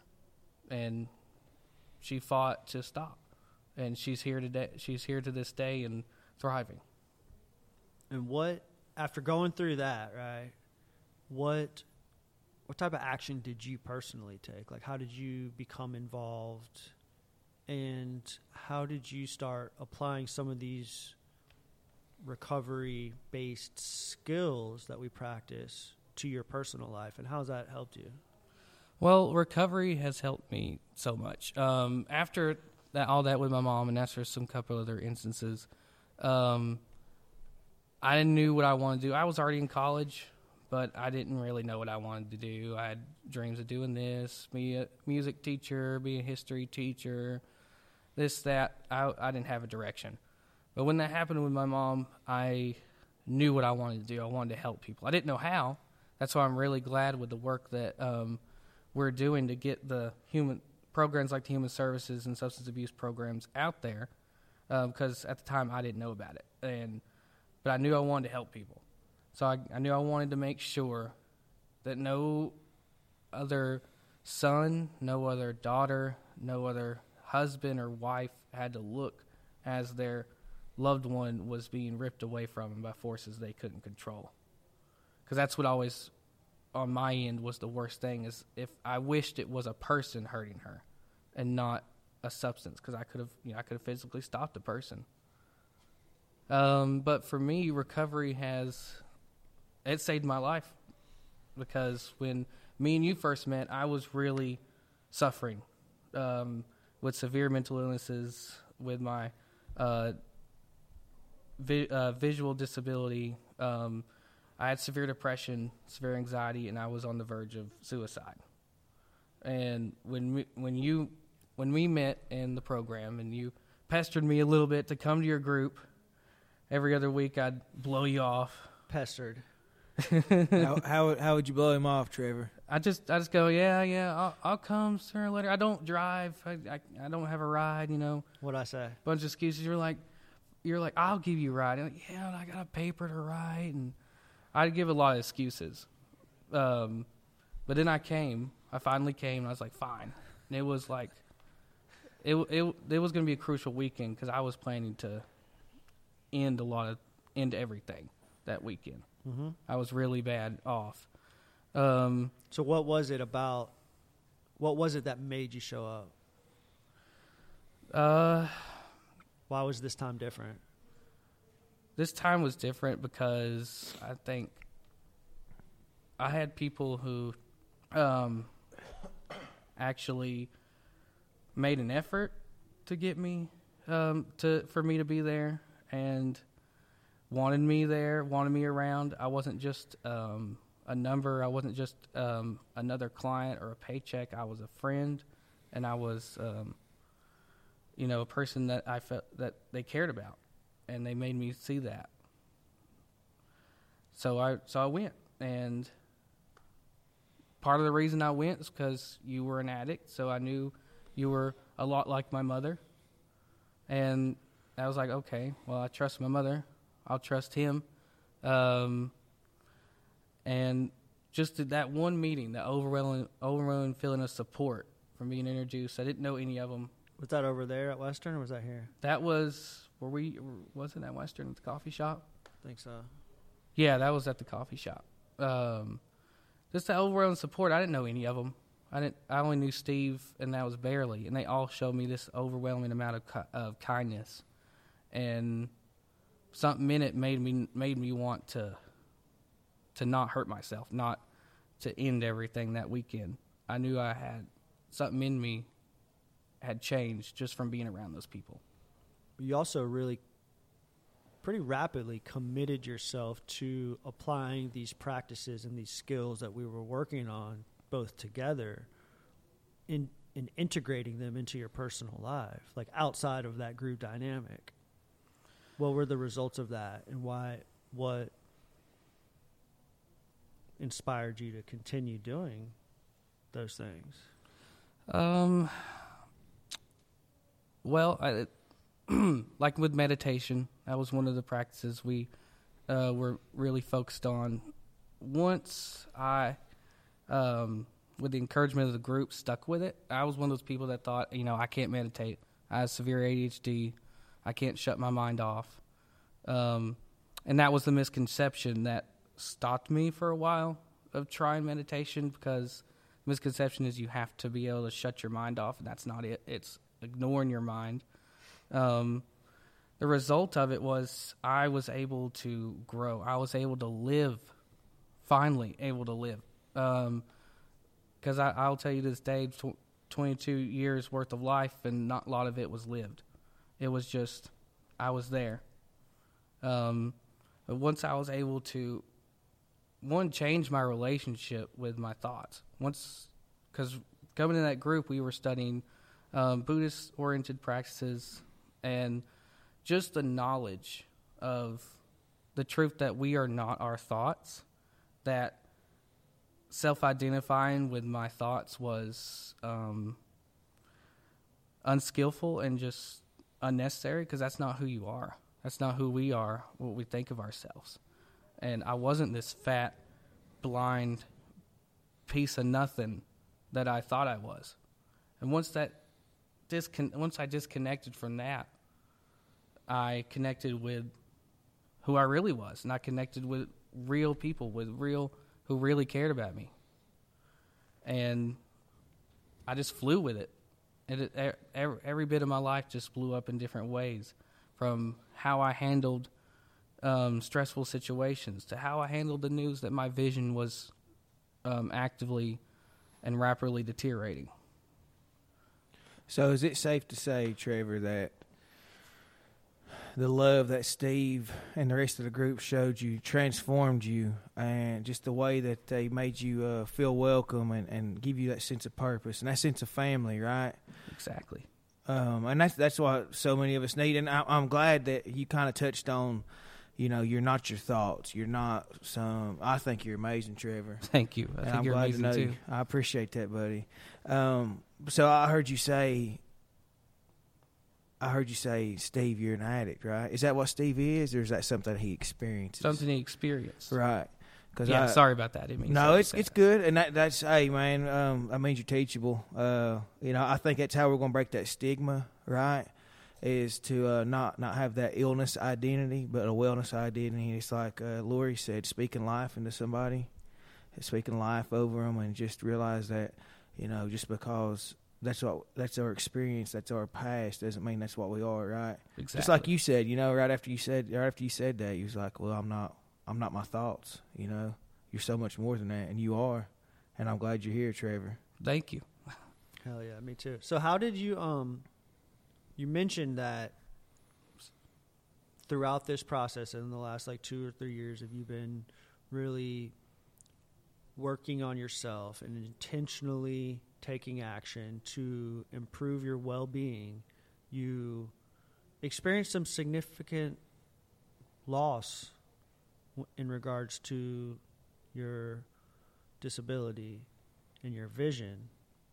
How did those skills that you have applied allow you to kind of gain a level of acceptance with what was taking place in your life? Well, those skills and the practices and the support system that I had built around me acted as a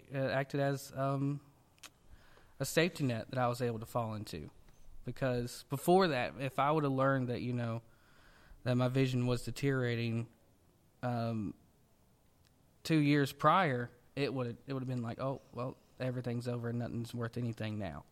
But right when it happened, I think I called you right when it happened. Shortly after I got out of the eye doctor, and they told me, and you gave me encouraging words. I went to Lori and Clancy and Nicole Connor right after, and I'll never forget what Lori Clancy told me.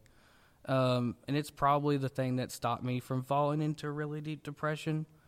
Right after that, because I went to her and I told her, and it was obvious to her, probably everyone I talked about, that it was affecting me. That the thought of never being able to see my loved ones' faces again, or my friends, was jarring. But she told me, she said, "You're not. I can tell you're getting depressed, but you're not going to go down that road because I'm not going to let you." And something about that was, she didn't let me. The sport around me didn't let me. It helped because I was able to look past this loss and grieve. I had to grieve my own vision. Didn't see that coming. No pun intended. Trevor, you're a warrior, man. Dude, he is, bro. he seriously is, man. Thank you. Let me toot his horn a little bit. Talk to us about your goals, bro. Tell us what's next for Trevor. Where are you headed? Where are you taking this thing?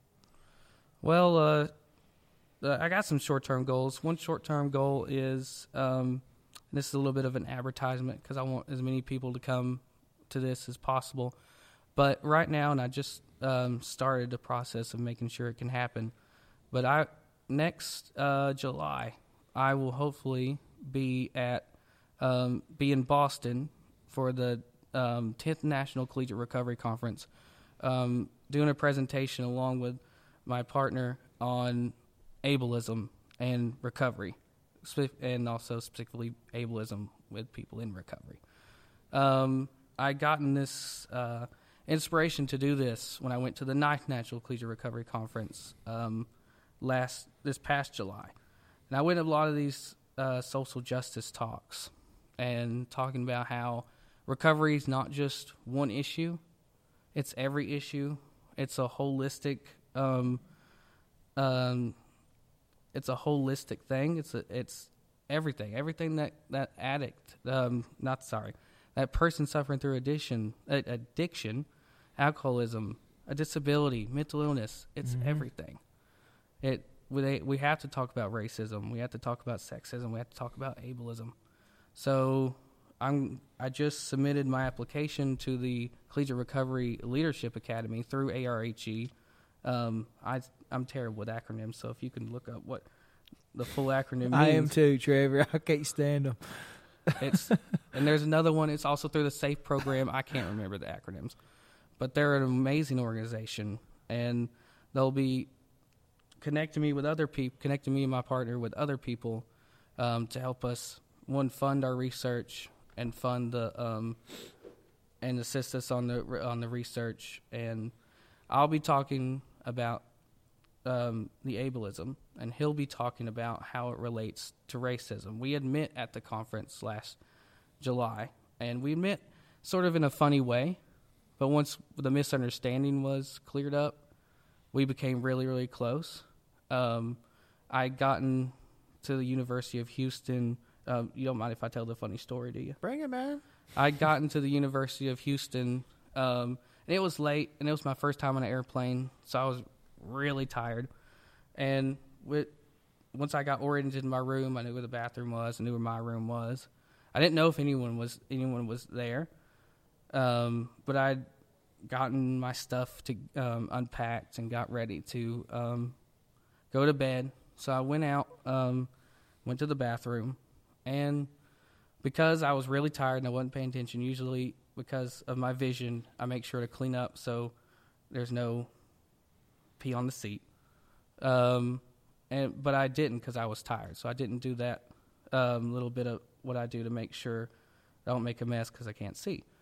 And in the morning, he had confronted me. He had said that, "Yo, you peed on the seat. That's not cool, dude. Can you watch out next time?" And I'm like, "I'm so sorry. I did not mean to." And I didn't tell him that, I'm visually impaired. I just didn't see. I just said, I'm sorry. And later as I went back to get ready, I walked out with my cane, with my glasses, the indicator that I had a visual problem. He automatically started talking to me. It was a different vibe between me and him, and he helped me get to where we were going to volunteer and get to the conference. And we started to bond. And later in the day, as we were sitting outside and everybody's conversating, he stops me and he says, I want to apologize for my comment earlier. He says, I didn't realize that there were clear reasons for what you did, and it wasn't because you were just being rude or inconsiderate. And once we made that connection, we spent the whole conference together. And about the Wednesday, the third, fourth day, he had stopped me again as we were just hanging out in between our shifts, and he's asked me, he's like, I know you can't see, but do you realize how the looks of do you realize how many people give us both weird looks when we're walking together? Because they would see an African-American man and a blind man walking together, and they do stuff that was just disrespectful and inconsiderate to me or him. And whenever I went to these social justice talks and realized I wanted to do this, he asked if he could be a part of it, because he wanted to show that when we treat people we would treat people badly because of race or because of disabilities or because of illnesses like addiction, we're doing everything wrong when we focus on those things, when we don't focus on the soul and the person that they are. So that's a short-term goal. There's going to be a lot of research. There's going to be a lot of meeting of the minds between me and him getting this ready, and hopefully I'll be able to talk about it on stage in Boston. So what I'm hearing is the kid that I met in this camp, in the classroom 2 years ago on the first day of school, who walked into class, sat over in the corner all by himself, wouldn't say a word, came into class, left class, quiet, shy, is going to the National Collegiate Recovery Conference to present as a presenter. Mm-hmm. And 2 years later. 2 years later.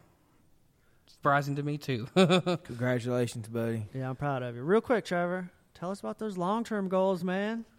Well, the long-term goals is I know you got a lot of them. the pieces of paper. Yeah? Come on, tell me. The pieces of paper. I'm going to be getting my bachelor's and master's in social work. And then since I won't be too old by the time that's over, I'm going straight for the doctorate in clinical psychology to open up a lot more doors and to stretch my reach. And I'll be living a life of helping improve the quality of life of others. And that's all I ever wanted. So in other words, you're going to be changing the world, Trevor. Exactly. There you go. Exactly. Well, I appreciate you sitting down with us, Trevor. I look Thanks. forward to doing a full podcast with you in the very near future, having you on and As long as you'll give me a ride. really sitting down. You know where to find me, brother. You know where to find me. Thank you, Trevor. Love Thank you, dude. buddy. Love you, dude. Caleb McCoy. What's up? Not much, man. What's going on? Nothing, man. I'm excited for our next guest here. You heard, I don't know, I think you had stepped out, but you heard me talking about tomorrow night, right? Yeah, at Western. Yeah. You going to be there? I told you I was going to be there. I got to speak at a Mike football practice. But I'll be there right after that. 7 to 9. Yeah, I'll be there about 7. The Catamounts 10 after. Fountain. I'm bringing my glow sticks. What's it called? The Catamounts Fountain? Catamounts Fountain. I don't know. What's it called, Larry? The big fountain in the middle of the campus. You can't miss it. Yeah, it's right in the middle. Okay. Big, Okay. yeah, so. The quad. The quad. All right, I'll see you at the quad with the glow sticks doing some techno dancing. I'm getting after it, man. You gonna have your 2-piece Race Hope I'm gonna bathing suit have on? my 2-piece Res Hope bathing suit on.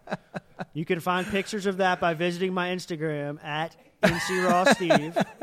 Throw me some love. Caleb's been giving me a hard time for like 2 months about some 2-piece Res Hope bathing suit that he wants to see me wear. I gotta ask, man. We got another guest at the table. Lori reached out to me, and she was like, "Hey, Bob would like. Been talking with Bob about coming on the podcast, and Bob agreed to come on the podcast, and we exchanged some emails back and forth, and then Bob sent me an email, and he was like, "Hey, if you know Caleb, then I guess you're a good guy." And I was like, Did he really? "Yeah." So I appreciate Bob, that, Bob. Hey, how you doing? Good, man. How are you? I'm fantastic. Enjoying my day. Introduce yourself. Who are you? Why are you here? Okay, my name is Bob Cummings. I work with a company called Red Oak Recovery, and I do a handful of things, actually. My main job is staff recruitment and training, but they also kind of give me this side office of doing what's called prevention work. And prevention work is where my heart really is, and that's working with the public or schools or Southwestern Community College and working in the science of prevention. And in doing that, I'm doing trainings for people and classes and so on and so forth in the community, addressing substance abuse. And I get to hang out with Caleb McCoy, which is like kind of the joy of my. That was my my next question. Is how do you guys know each other? Tell me about that. Oh, you don't know? No. Oh, We were part of an opioid summit in Buncombe County that we had several hundred kids from Buncombe County, and I think Madison County came on, and one of the ladies who had arranged it approached me. She said, "Hey, there's a gentleman named Caleb McCoy who is going to be speaking today, and I want you to meet him." And I did. I think Caleb and I kind of hit it off pretty quick. We've done some back and forth, and I think both of us are very involved in recovery. I think both of us are very involved in spiritually based recovery, and so yeah, we just kind of do stuff and hang out. go ahead. Is that pretty accurate, man? Yeah, that's what I was waiting for a follow up, but I remember Bob was showing a video, and I asked some foolish question. I can't remember. I was like, so what I hear you saying, it was reflective listening, but that's not at all what he was saying. But that's kind of how we started building that bond, and I got to get up there and tell my story, which I was really nervous at that time, but I've gotten a lot better, and I've grown a lot. And, You did great, by the way. You were super. Thank you, Bob. I appreciate it. I broke down over there in front of all them kids, and that's exactly what was supposed to happen. It was an amazing time, and looking forward to doing the next one. Dude, I tell you what, and they always say this in recovery, just in life, but this guy right here, he is his own worst enemy. He goes up on stage and crushes it, and then he comes to the podcast on Monday, and he's like, "Man, I just got to work on my speaking skills. I got to work on this." And I'm like, "Dude, you had them on edge. You had them popping, dude." Talk to us a little bit, Bob, about what you do at Red Oaks Recovery, a little more in detail, and like the relationship with SCC. Like, why are you here just today? Okay, Nate, sure. I do want to kind of break in and say something about that opioid summit, if I can, that I think is significant. And at the end, the last session, we had these hundreds of kids break up into groups. And these are high school kids, all right? They broke up into groups, and one of the questions they were asked was, what do you want from us? And us, meaning the adults who were running the opioid summit, and us was me and Dr. Basil Savitsky with RHA Prevention and Caleb and so on. And it was fascinating that every group that came and spoke and answered the question, what do you want from us? Every group of teenagers said, we want adults who are examples and who will help us and who will support us. And I was expecting them to say something like, well, we want you to leave us alone and let us find our way or whatever. But every group said, we want adults who will support us and be examples and mentor us and help us work through this thing called teenage, early adult life. And I thought that was pretty significant. So for the adults listening, teenagers play the rebellious game and so on, because that's part of their developmental task. But they want you to be a parent. They want you to be an example. So before you showed up today, Bob, we spoke with our Dean of Students, Cheryl Conti-Connor, and we were talking about discussions like that. And one of the questions that I asked her, because we recognize the importance, is like we have these moments, these events, these connections, and a lot of times they stop right there. And one of the things that Cheryl was talking about is continuing that conversation. Yeah. Mm-hmm. Because we had a pretty good event last week, kind of panel discussion about collegiate recovery with our students, and they were very open about their experience, about their past. And a lot of the administrators, a lot of people that were in attendance, they self-disclosed a lot of information that many of these folks weren't aware of. And it was a powerful experience. And so Cheryl talked about the importance of continuing that conversation. So for this event that you guys went to, how do you continue that conversation with these kids who clearly are, in a way, reaching out, mm-hmm. right? Yeah, I was going to talk. Bob and I need to get the woman's name. I'm sure you probably know who it is. She's a counselor at AC Reynolds. Do you remember a woman from there? It sounds like Sharon Fish is who you're talking about. No, it wasn't Sharon, but it was. I know Laura Sharon. McCreary, maybe. McCreary, that's who it was. Yeah, we go back. She reached out to me a few weeks ago, and we're going to have like a follow-up over there at the school. And so, I mean, just things like that, right? Just always, fostering that relationship and figuring out, because like we were saying, I mean, if you're going to make some change, you got to engage in consistent action. It's got to be something, you can't just do one time and lay it down. Mm-hmm. And I think that are we planning another one this year? We are. I've been in touch with Dr. Savitsky, and we're planning another one of those. And to tail on what you just said, I was in contact with Laura McCreary yesterday. In reference to a student of hers who's doing a senior project, and she wants to do it on opioid addiction. Mm-hmm. So that's one person we're gonna reach out. That's a high touch school again. student? Yeah. That's huge. Yeah, man. Senior year. Mm-hmm. That's huge. I'm in contact with Nicole Colleen from Irwin High School. We're going to talk about doing some stuff, Substance Abuse 101 and so on at Irwin High School. So there is follow-up. I've been in communication with Mr. David Thompson, who's the director of student services from Buncombe County Schools, and we were talking about putting me in all the high schools doing stuff. Red Oak Recovery, who I work for, is opening up an adolescent program in Ellenboro, North Carolina. So I'm looking at making some connections in the Ellenboro area. And I agree with Caleb that, you know, someone standing on a stage and telling a story or whatever, it doesn't fix anything. It opens a door to follow up. And because the resources are limited, we can't follow up with everybody. But then there's also going to be somebody, either one student or one school or whatever, that allows us to follow up and do our job. And that's what we're looking forward to. So what's life at Red Oak like? Life at Red Oak is interesting. I love Red Oak. I've been there almost 3 years, and I've had 5 positions, and the one I have right now, to me, is just Bonnaroo. And when I say that I've had 5 positions, one of the cool things about Red Oak Recovery is that we promote from within, and we like to have people who show good attitude and who work hard and are consistent. We like to move them up.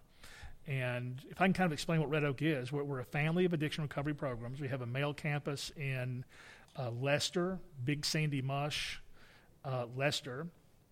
And we're a 90-day program, and we work with young adults, and we're clinically based. But we also have a very good outdoor element. We have a female program for young adult women in Fairview, the other side of Asheville, and it's much the same. We're clinically based during the week. We have outdoor activities on the weekend, and like I said, we're opening up the program in Ellenboro. My job as staff recruitment and training director is to find good staff who are consistent, who work hard, who have an empathy, and who have a desire to help, and who can be consistent and do a good job. And my job is to find them, hire them, and then train them in the Red Oak way. And one of the really cool things about Red Oak is that the entry-level positions, what we call either clinical tech or recovery guide, someone doesn't have to have an advanced degree to come in. They have to have good attitude. It helps to have a working knowledge of addiction recovery, and they have to be willing to work and do their job.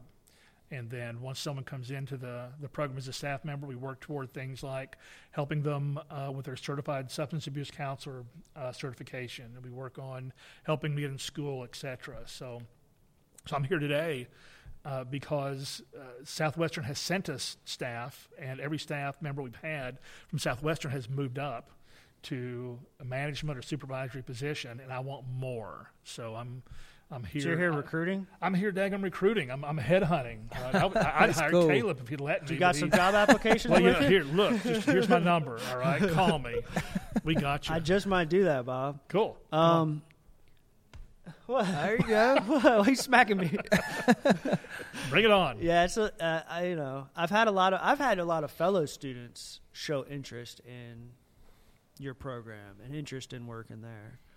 I know you guys do just fantastic work, and what interests me a little bit about what you guys are doing is kind of something that me and Caleb have talked about on previous episodes of the podcast, and that's investing in people, right?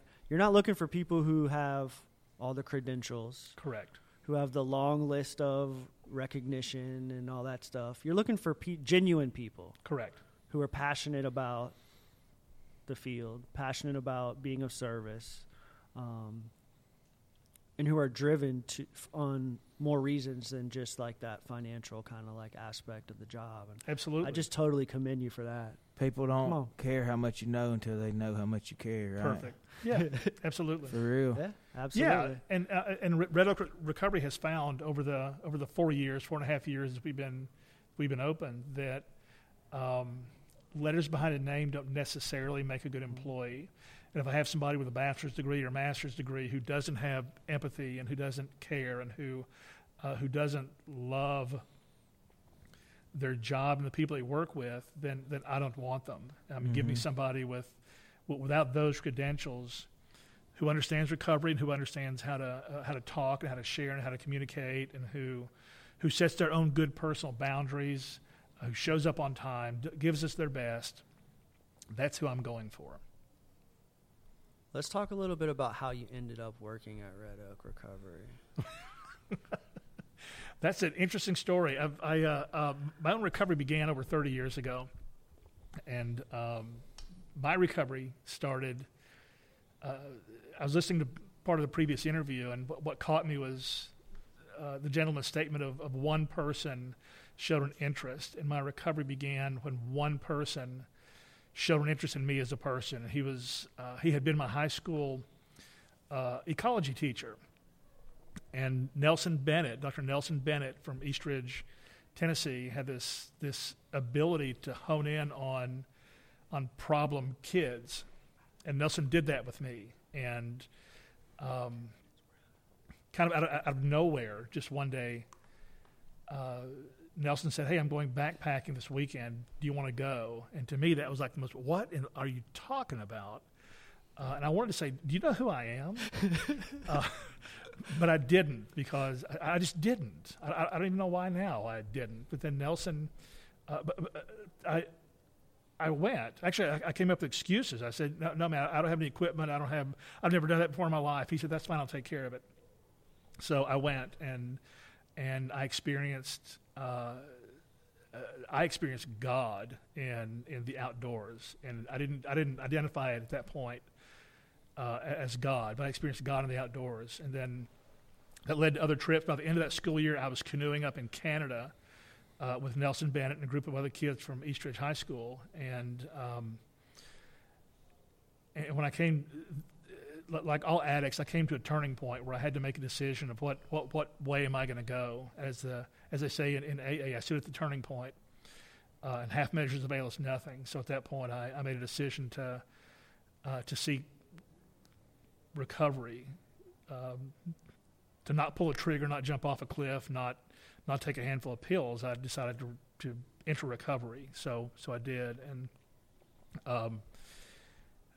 by God's grace, shortly after that, I began working in recovery. And then again, this was old school. This was the old days. Mm-hmm. And then worked a series of jobs. Worked street ministry in Knoxville, Tennessee. I worked at the the rescue mission downtown in Asheville for 5 years as the assistant director, et cetera. And I actually came to Red Oak because I was solo canoeing in Fontana Lake several years ago. And as I was putting in, there was a group of people putting in their canoes. And then I was gone for 3 days and came back.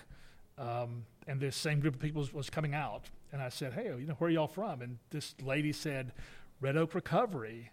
And I thought, I've not heard of that, but it sounds interesting. So I did some research and found what it was. It was a good, bona fide program. And then about a month and a half later, I looked in Mountain Express and saw an ad for program manager. And I was working at RHA Prevention Services at that point, and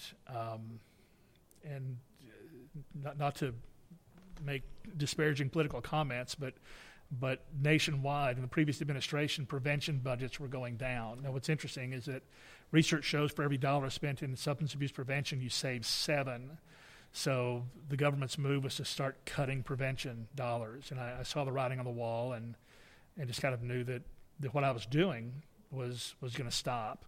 At that point, a job position came open at Red Oak. I took it, and that was almost 3 years ago. Yeah. One thing that I really wanted to ask you about that I noticed in your bio, and I have no experience. Let me just preface this, by saying I'm not knowledgeable in this field at all. However, I'm very interested in how it may relate to recovery, general well-being, mental health.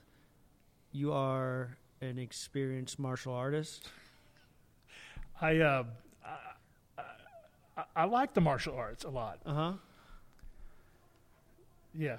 You don't seem so excited about it. I believe he's being modest, Yeah. Yeah. I just I've heard so much about. I don't even watch MMA. I don't watch any of that fighting stuff. No, I don't. I just don't. But I totally can relate to and see the value in the discipline of martial arts. Like my sister, her 10-year-old now has been dealt with some issues in school, and he has never been involved in sports. And when I was growing up, sports was what kind of like did it for me. But he's never been involved in sports, and he's never really like found his place, found that type of like connection. And I suggested martial arts. I was like that, just to learn that discipline and learn that connection with others and how that respect and all of those things. You guys do any of that kind of stuff like at Red Oaks with? Like martial arts per se? Yeah. No, we initially started when I first came on board. We did. I studied Shaolin Kung Fu, and I'm a master level in Shaolin Kung Fu, and when I first came on board, we tried, but the clients didn't want to work as hard as I was teaching. Okay. And what does that look like, Bob? Listen, I'm sorry, I can't. Half measure the veil is nothing. All right, if you're going to do kung fu, you're going to do. I mean, kung fu itself means craftsmanship. Gong means energy. Fu means time. So energy plus time equals craftsmanship. And there's no way to halfway do craftsmanship. So we kind of sort of tried to do, a little punch, a little kick, that kind of stuff. But I mean, this is hard work. Real kung fu is hard work, and we found that the clients simply didn't really want to work quite that hard. So we tried for a while. Then it didn't work. So I stopped training in martial arts at Red Oak. I want to show you something. Go ahead. Uh-oh. I don't know. I have no idea. Yeah, where I'm he's going kind of scared with now. this. I'm a I little do worried. not go. What does your personal recovery look like? Like, how do you balance doing what you do at Red Oaks and still like maintain your personal? That's a good question. I've often said, and I've maintained, that working recovery hasn't really helped my recovery because when I'm on company time, my job is to do my job. Actually, I owned a martial arts school for 15 years in West Asheville called Shaolin Kung Fu of Asheville, and I can also reflect that over. Owning a kung fu school didn't help my kung fu because my job was teaching people, not doing my own kung fu. So to answer your question, I have to actively and assertively work my recovery. My recovery is very spiritually based. My wife and I are very active in our church. My wife is not in recovery from addiction, but she fully understands me and how I have to work a program and so on. And she's the best friend I've ever had in my life. We're going on 16 years and 12 days, I think, of being married. She's wonderful. But aside from work, we're involved in our church. We have a house church that meets in our house on Tuesdays, and we're active there. My wife works at Pathways Center, Haywood Pathways Center in Waynesville, and we initiated a 12-step meeting there called the 12 Steps According to the Ancient Christian Path, which was developed by an Orthodox Christian priest named Father Paisius Olchel. And it's very, very closely aligned with the 12 Steps, but it's an Orthodox and a Christian standpoint or basis. So we started that several weeks ago. We're actually doing step 12 this coming Thursday. So we have a pretty consistent group that meets, and so we're active in that. And I mean, even though we're supposedly the group leaders, I get so much out of that group because I have a nice house, I have a good job, etc. When I go and we do this group, and these people who live in a homeless shelter and are struggling for jobs or whatever, and they're peaceful, they're happy, they minister to us. And they say things to help my wife and I. That's jazzy. That's super. I'm also part of a group called Western North Carolina Orthodox, and once a month we cook dinner at Pathways. I think the easy answer to your question is that we continue. I continue working my spiritual program. I do service when I can. I help where I can. The church that we're involved in is very insight oriented. In other words, there's a lot of time spent taking my own personal inventory, and then when I'm wrong, promptly confessing it, whether it's to my wife or to somebody else or to the priest or whoever. But I mean, recovery is hard work, and I have to work my program consistently, but it seems to be working because I think I'm a pretty happy guy, and life seems pretty good. Where are the opportunities in our community for grassroots organizations like Res Hope, NC Raw, to make an impact and make that connection? Like, what is the need? From my standpoint, my first go-to is Haywood Pathways Center, because they're a private organization receiving no government funding, and they have a residential program for women, for adults. They're breaking ground and building a program for women with children. They don't charge to live there. They feed 20 million people every month. They provide housing, shelter, clothing. I didn't know what they did until my wife started working there, and then she tells me all the stuff they do. And so my first go-to is contact Haywood Pathways Center and say, hey, how can my group help? Can we cook a meal? Can we donate this? Can we do a food drive? Can we do a coat drive? Can we be on the volunteer list so that when Joe has a job interview across town, someone can call me and say, hey, can you give Joe a ride? There is an infinite number of things that they need. There is a finite number of people willing to do it. So I was just informed that Caleb would like to share about some of his glory days. No. Come on, tell us. So you're an experienced mixed martial artist? I went 2-1 in my amateur record. You go. 2-1 as an amateur fighter. Yeah. Well, Bob, that's man, pretty cool. I hate to do it to you, brother, but we're a little bit out of time. Right on. I don't want to hold you back from your important meeting. You got business to take care of. I'm going to steal Southwestern Community College people and hire them at Red Oak. My man Trevor's raising his hand right now. Right on. Here we go. He's raising his hand. He's in line. He's waiting for an interview right now. That's why he's stuck around. Right on. So thanks for sticking around and chatting with us, brother. I would love to have you on for like a full-on, 2-3 hour podcast. I would love to have Bob at my next board of directors meeting. I would love to have coffee with you, but you keep turning me down.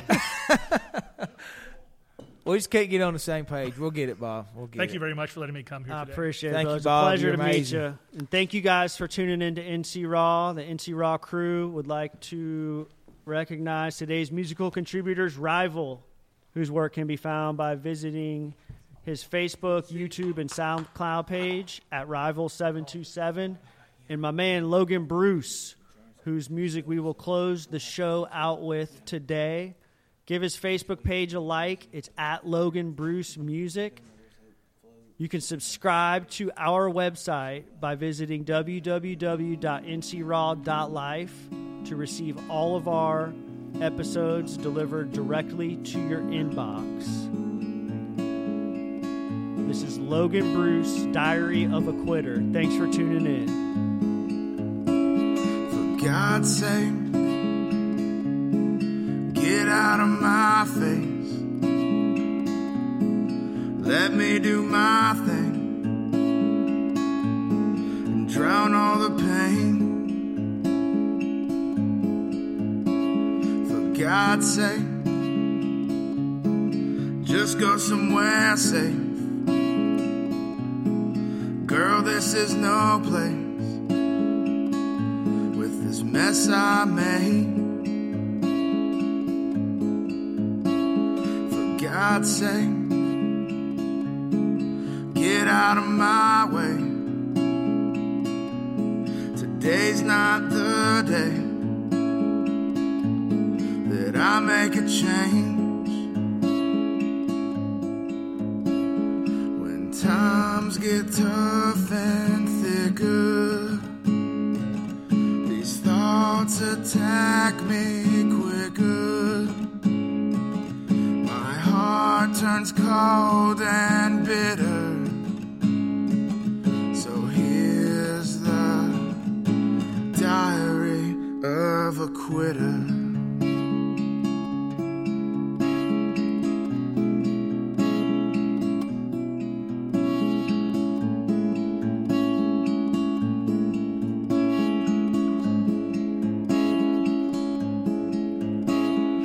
God's sake, just pump the brakes and let me in my veins so that I may fade. For God's sake, just go away. It's all just a mistake that time won't erase. When times get tough and thicker, these thoughts attack me quicker. My heart turns cold and bitter. So here's the diary of a... Don't judge me, you ain't seen what I seen. My friends falling out from pure morphine, drinking at the parties, next thing a dope fiend. Cold sweats all night, damn, I wish it was a dream. Hearing all the voices and they make me want to scream. So I drink to stop the shakes, let my mind go free. Permanent pain, homemade IVs. No, these aren't tears from my eyes, I bleed. Grind up all the trees, set the purple codeine. Talking to myself while I'm rolling my sleeve. Losing my mind, all that I believe. Just one more pill, help me breathe. So please, please, please rescue me. Shoot it up to slow me down, take more speed. Damn, I miss the nights, whole time I'd sleep. Staring at the clock like it's New Year's Eve. When times get tough and thicker, these thoughts attack me quicker.